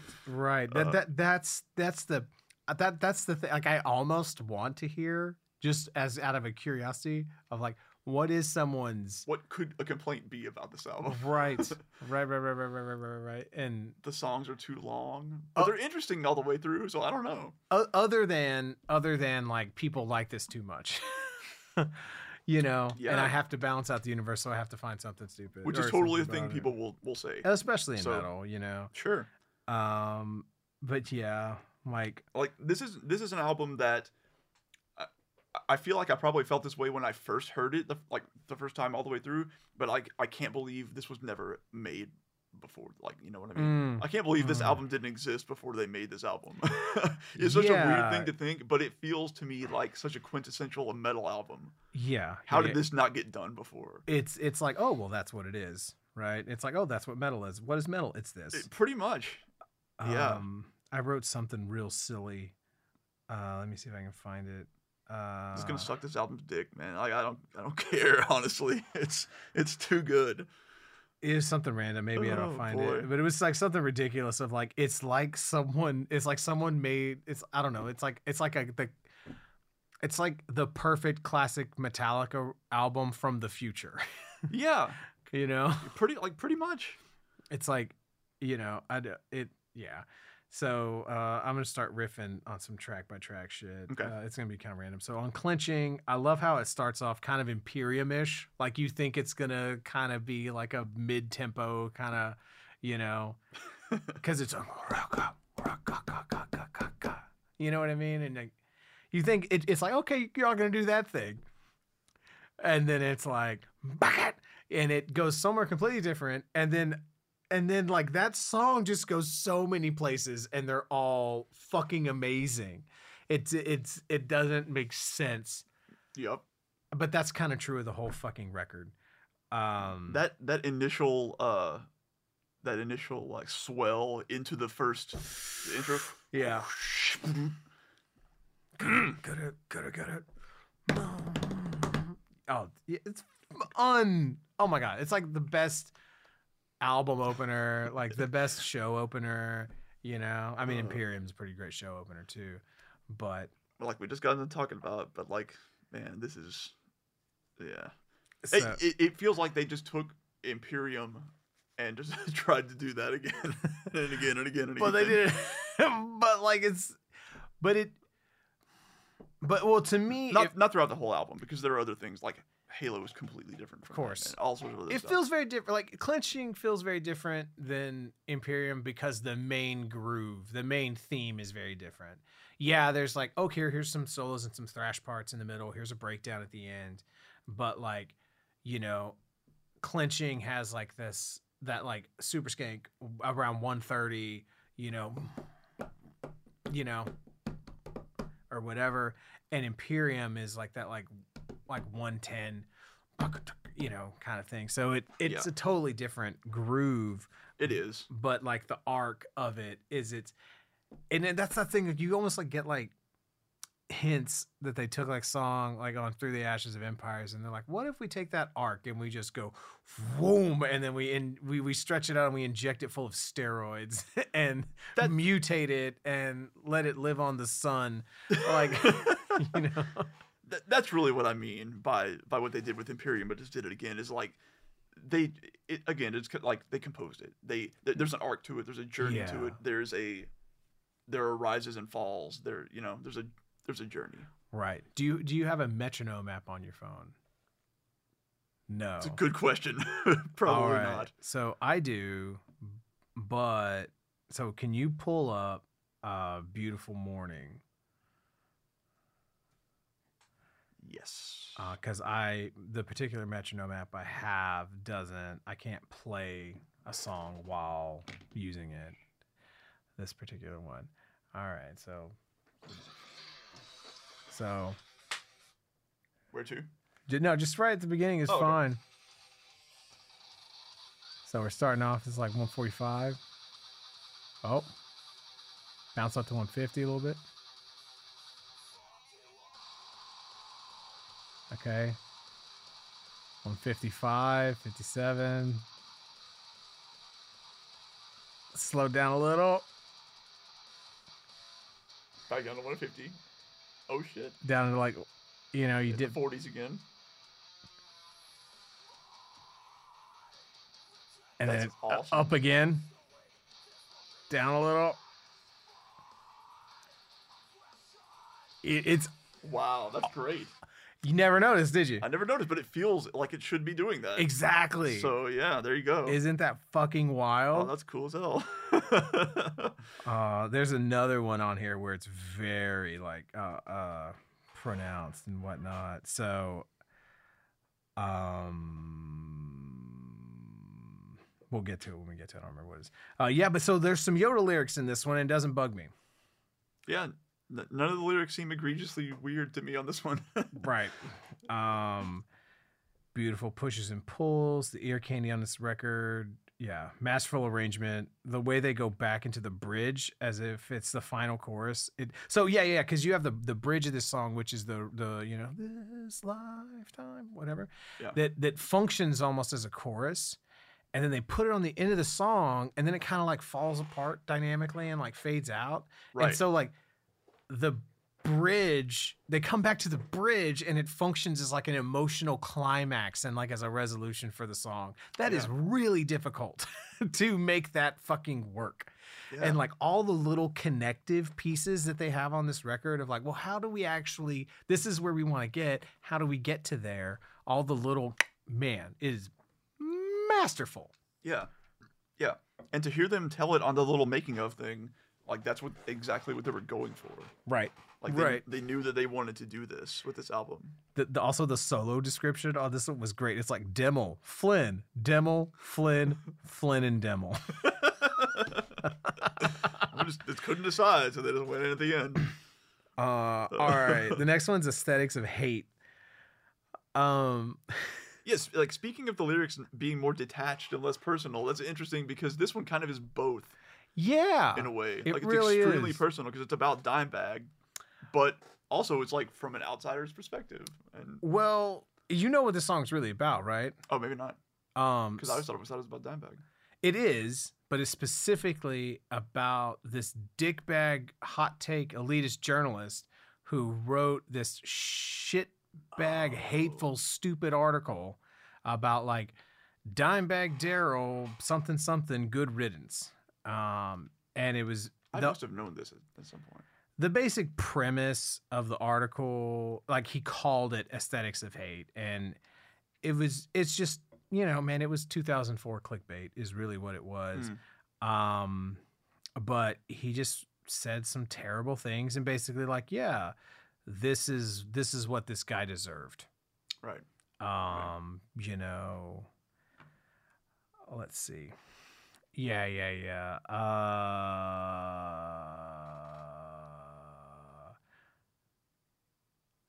Anyway, I'm not gonna dig into this, but it's just gross. And I remember reading this. I remember when this article came out because it was not too long after Dimebag had died that this became sort of known to the metal community. And I'm fucking like 20 or whatever, and I like find this dude's email address, and I sent him a fucking tirade, Damn.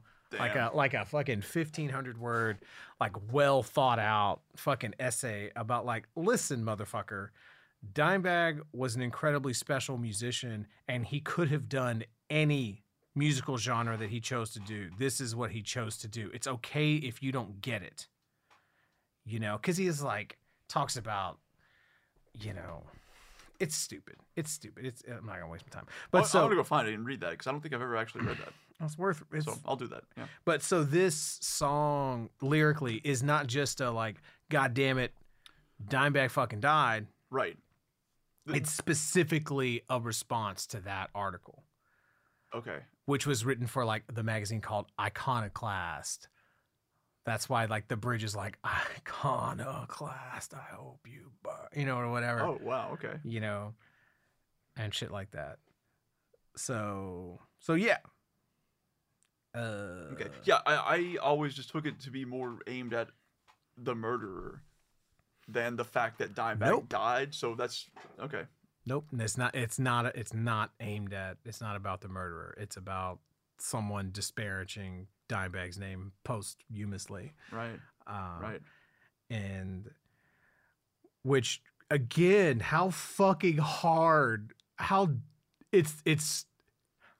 this might be the best fucking Machine Head song. I might go out there and say it.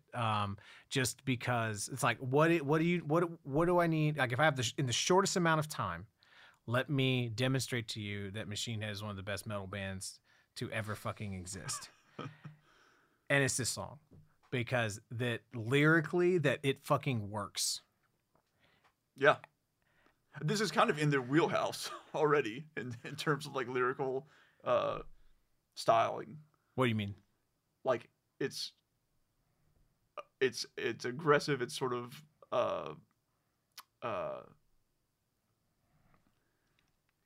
confrontational. It is, but it's also like well thought out.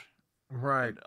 It's kind of all of the things that they typically do in some ways, but it's style-wise. But it's factual. It's about someone you know and love that exists, that is an absolute pillar of the metal community, and for you to do like a very obvious tribute to them, not like just this is a song about like our fallen brothers, just like song about people dying, and you dedicate it to him, right? Which is what a lot of people do. Like a lot, all right, fine, whatever. You're sad, someone died, and then like Rob's like, no.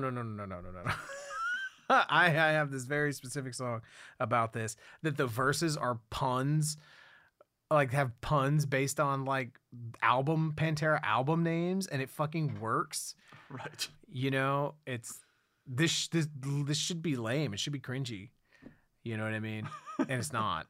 And that I think is like why, yeah, they're one of the best like the best metal songwriters to ever fucking exist. I mean, yeah, the words I read on the screen left me fucking sick. I guess I always took that to mean like learning about his death. Right, yeah. But yeah, just those words, the lyrics, the words I read on the screen left me fucking sick. I felt the hatred rise, you son of a bitch. That could easily go goofy feeling, but it works. Yeah. It absolutely does. Right. And I think one of the reasons that it works is because the music, like there's so much fucking muscle. Like, yeah, you could probably read Goodnight Moon over this fucking song, and it would probably like, man, it's fucking preach, So yeah, like every note of this song is perfect. I don't understand how it can even be this good.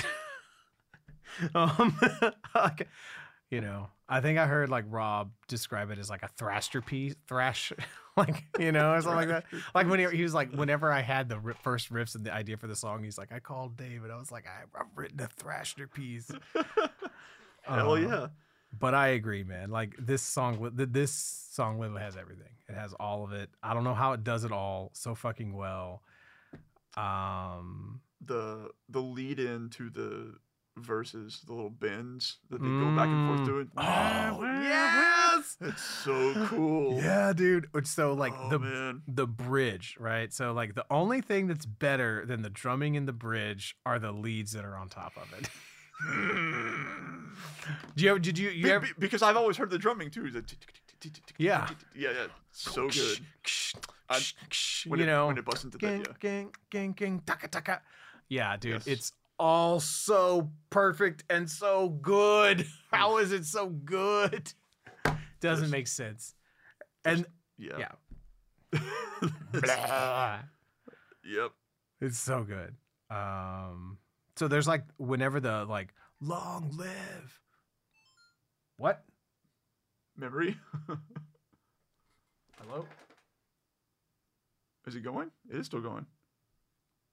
Okay. Did it just cut off? And I don't know what that was about. Can you see a picture on there? I do. Well, we'll address that in a little bit. All right. Either it erased everything and it's still going, or yeah, that's strange.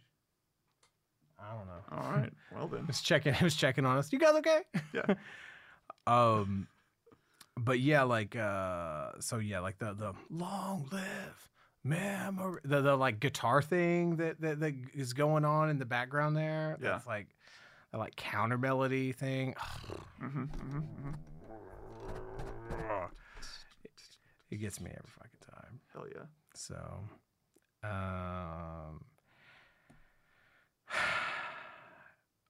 okay, yeah, so the bridge in Now I Lay Thee Down is some of the coolest metal guitar playing ever. That's another one that like Breeze, like tap that one out and it's like all over the place again. But again, it's pretty much just all of my notes are like, how is this song so damn good? Yes. Slanderous is another really, really ambitious, like how, like again, like tip of the hat for you guys to try, even attempt writing a song about that. About like, you know, and I'm not sure that he doesn't have a hard R in there, but you know,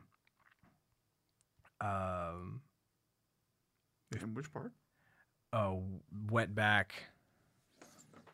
Oh, yeah. Right. When you know, but yeah, but basically like the idea is of a song is like all the slurs, I accept it, and you know, and it's just it's trying to sort of be like reflective about just the nature of hate itself and bigotry itself and whatnot. You know, I love you, I hate you, or do I hate myself? You know, shit like that. Yeah. And it's just, this is in 2007 too. Like, thank you, Rob. I appreciate it. Yeah. And so it's a hard line to walk, and I think it does as good as it possibly can. Because how do you even fucking write? No one else. I don't know a single fucking anybody in metal that's ever even attempted to try and write an anti-bigotry song. Yeah, there's not much I can think of. It's much easier to play into it, if anything. Right. Right. So, or to just throw out centrist word salad. Yeah, or to just ignore it. Yeah, for sure. Yeah. All right. So my favorite thing about Halo is that they had it's a story about them having such a hard time recording it that when they finished, they were like, thank God that we never have to play that song again. About that. So yeah, so like for the first like they didn't play it on like the first like 6 months of touring for the Blackening. Fuck.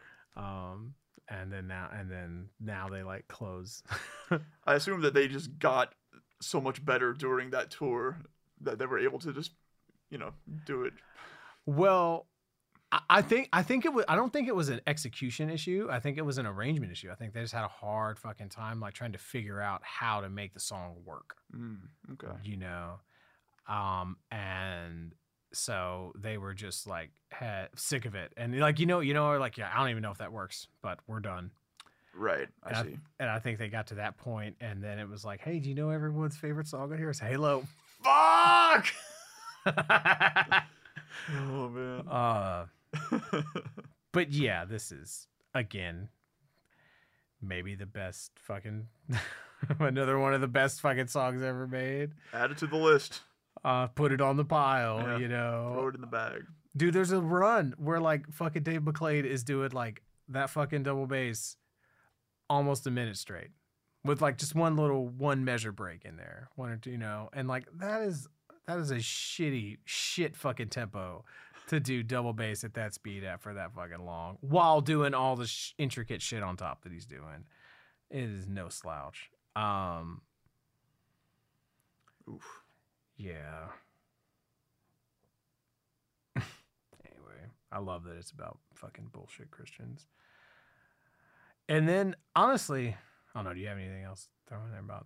No. Okay. No, that pretty much covers it. I also love, and the feel on that song on Halo is very unique. Yeah. Because there's a rub to it that's real weird, and it's like behind the beat. And that's the thing about all these things. Like when they groove, like in that, like no one grooves quite the way Machine Head does in like that pocket. You know what I'm saying? That sort of mid. Yeah.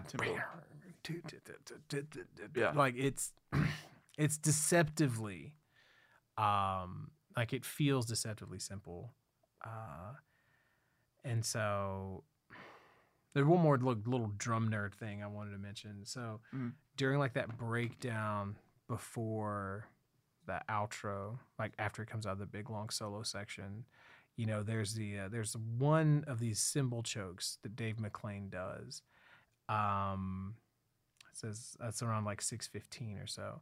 And this is a thing that I've seen him do very consistently, but I don't think I've ever seen anyone do it as like stylistically as he does it. Okay. Because most of the time when people hit a cymbal choke, they treat it just like a staccato note. Right. Right. It's treated like a stab. You know what I mean? Like if your articulation, like, so they treat it like a 30, like every cymbal choke is like a staccato 16th note. Right. Right. And he doesn't do that. Is this the one where they come out of the end with the lead? Mm-hmm. Is it that? Part of it. Okay. That's part of it. So it's I'll show you. Okay. You'll know what it is when you hear it. But what I'm getting at is that he treats the cymbal chokes and he gives them length, like they're like a trumpet player or a horn player playing an eighth note. Da, da, da. Like not just da. Not like a drummer who just like, oh well, I just hit the drum. It's less percussive and it's more melodic. Right, because he gives it length. Right. So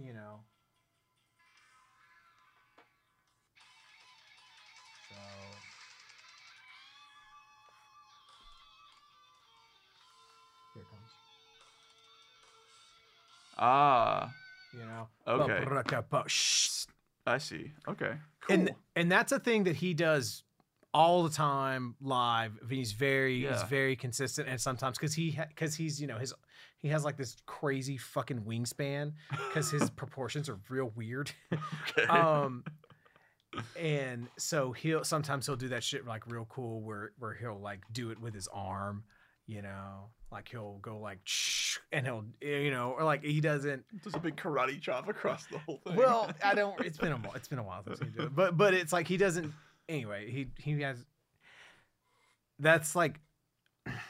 He is just such an understudied drummer, and he just doesn't. There's not a nearly enough drum cams of just Dave McClain just fucking playing and doing his thing. It just doesn't exist, and it just bothers me because goddamn is he special.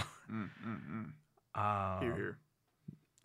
So, but yeah, so because those, tell me if you agree with this. So because of those first 6 songs being so fucking massive, I typically did not give the last two because I'm exhausted. Like I've been all metaled out, you know? So I often didn't give Wolves and Farewell to Arms as much attention. I never thought they were like bad. Right. My criticism of Wolves was like, oh, well, this sounds like y'all just took all the leftover riffs you had and just made them all work somehow. I could kind of see that. Yeah, I could kind of see that. I think part of that is because it's sort of a mid-tempo, but just like straight ahead feel to it. It feels like the sort of thing that could be anywhere else on the album. And because it's at the end, you like you said, you're kind of out of steam at this point because you just went through all that, and now you're here. Right. I always listen to the whole album pretty much. I think if there is a dip on this album, I think it's probably Wolves. Right. But I like it a lot still. So it's hard to say. I was really, when I went back and listened to it, I was like, you know what? This is fucking amazing. Yeah. Yeah. Because. And then a Farewell, I can't fuck with that. Right. Yeah. So fucking good. But like Wolves is like, it's just, I went and saw Testament several years ago. And they played for a long time. They played like an hour and a half. And they just made you fucking eat it. Okay. I can appreciate that though. Like every Testament song does the same thing. As each other. Yeah. Like they're like, I mean, there's like a few that are like, well, we're gonna do a slow thing before we do that thing, but we're gonna do that thing. Yeah. They all get the same fucking thing done. And they just, it's like, let's just go play 30 of them. And so like, I left that concert feeling like so, like I was so satisfied. And I felt a little abused. And that's kind of how the song Wolves is. Like, it's not really dynamic. They just make you fucking eat it for 9 minutes. And the riffs and the brutality and the intensity just keep coming. Like it starts and it just keeps, you know, and it's amazing. It's amazing. It does all the things amazing, you know? So yeah, it's still great. There's some real slick tempo changes on how they like get back to a part and shit like that. That's like real sneaky. Yeah. And just so like you can feel like Rob and Dave like fucking okay, you know. Trying to make this work.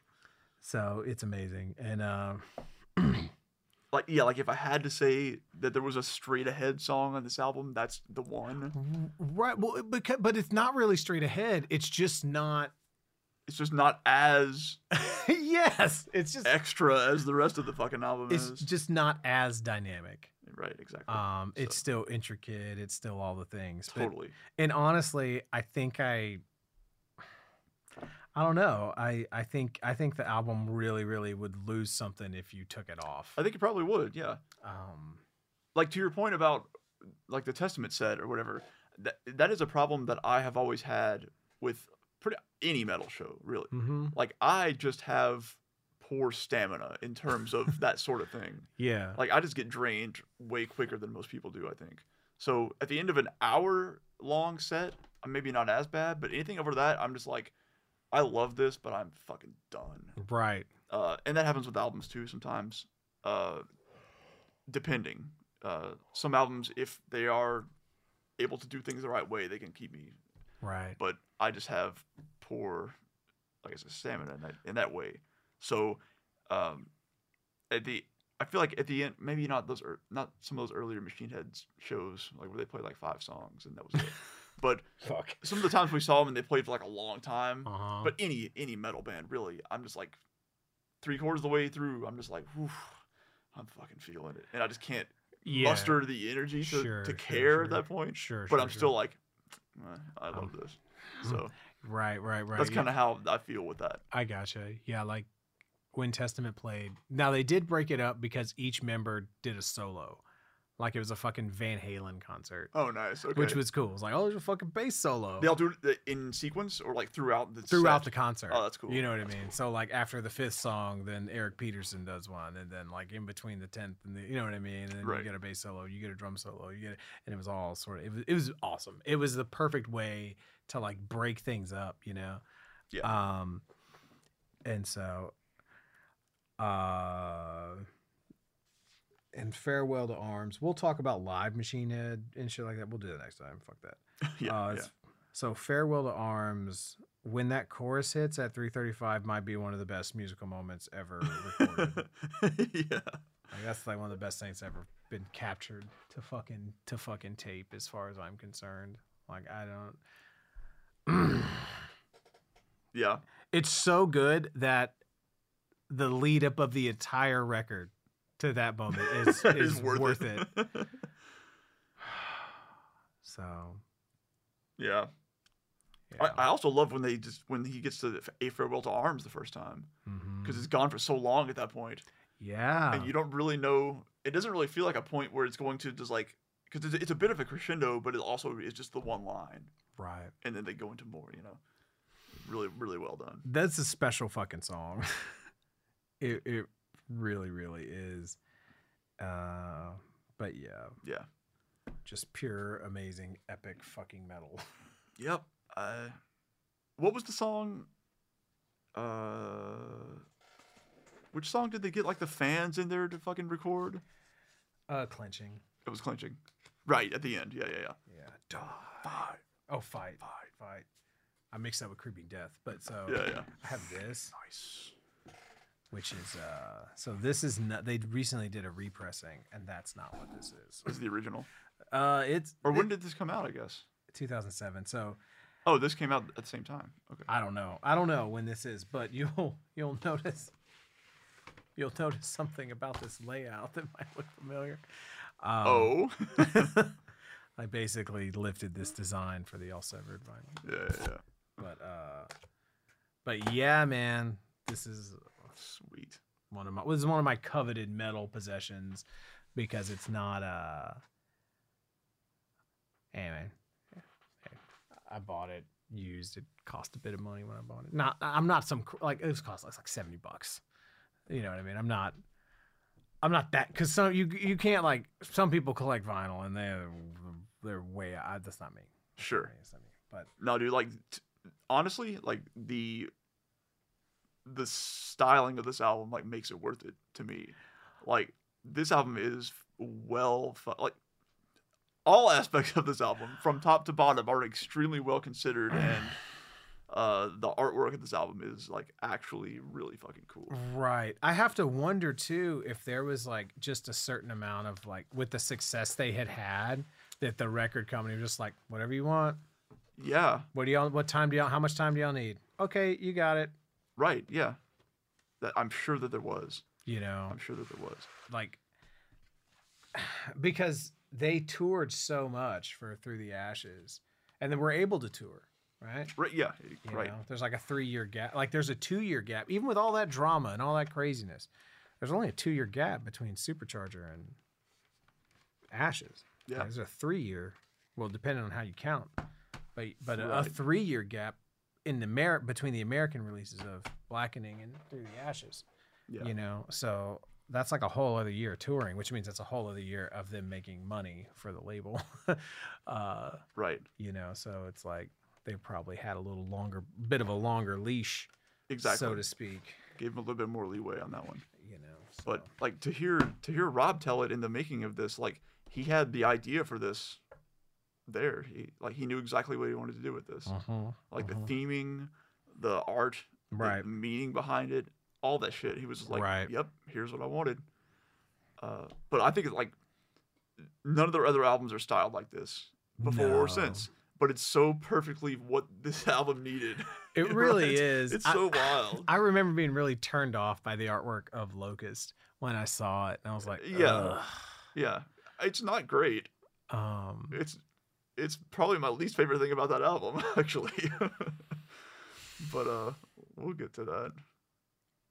Yeah, I guess this is the last bit of good artwork for a while. I don't know, the artwork on the new one looks solid enough. Okay, so.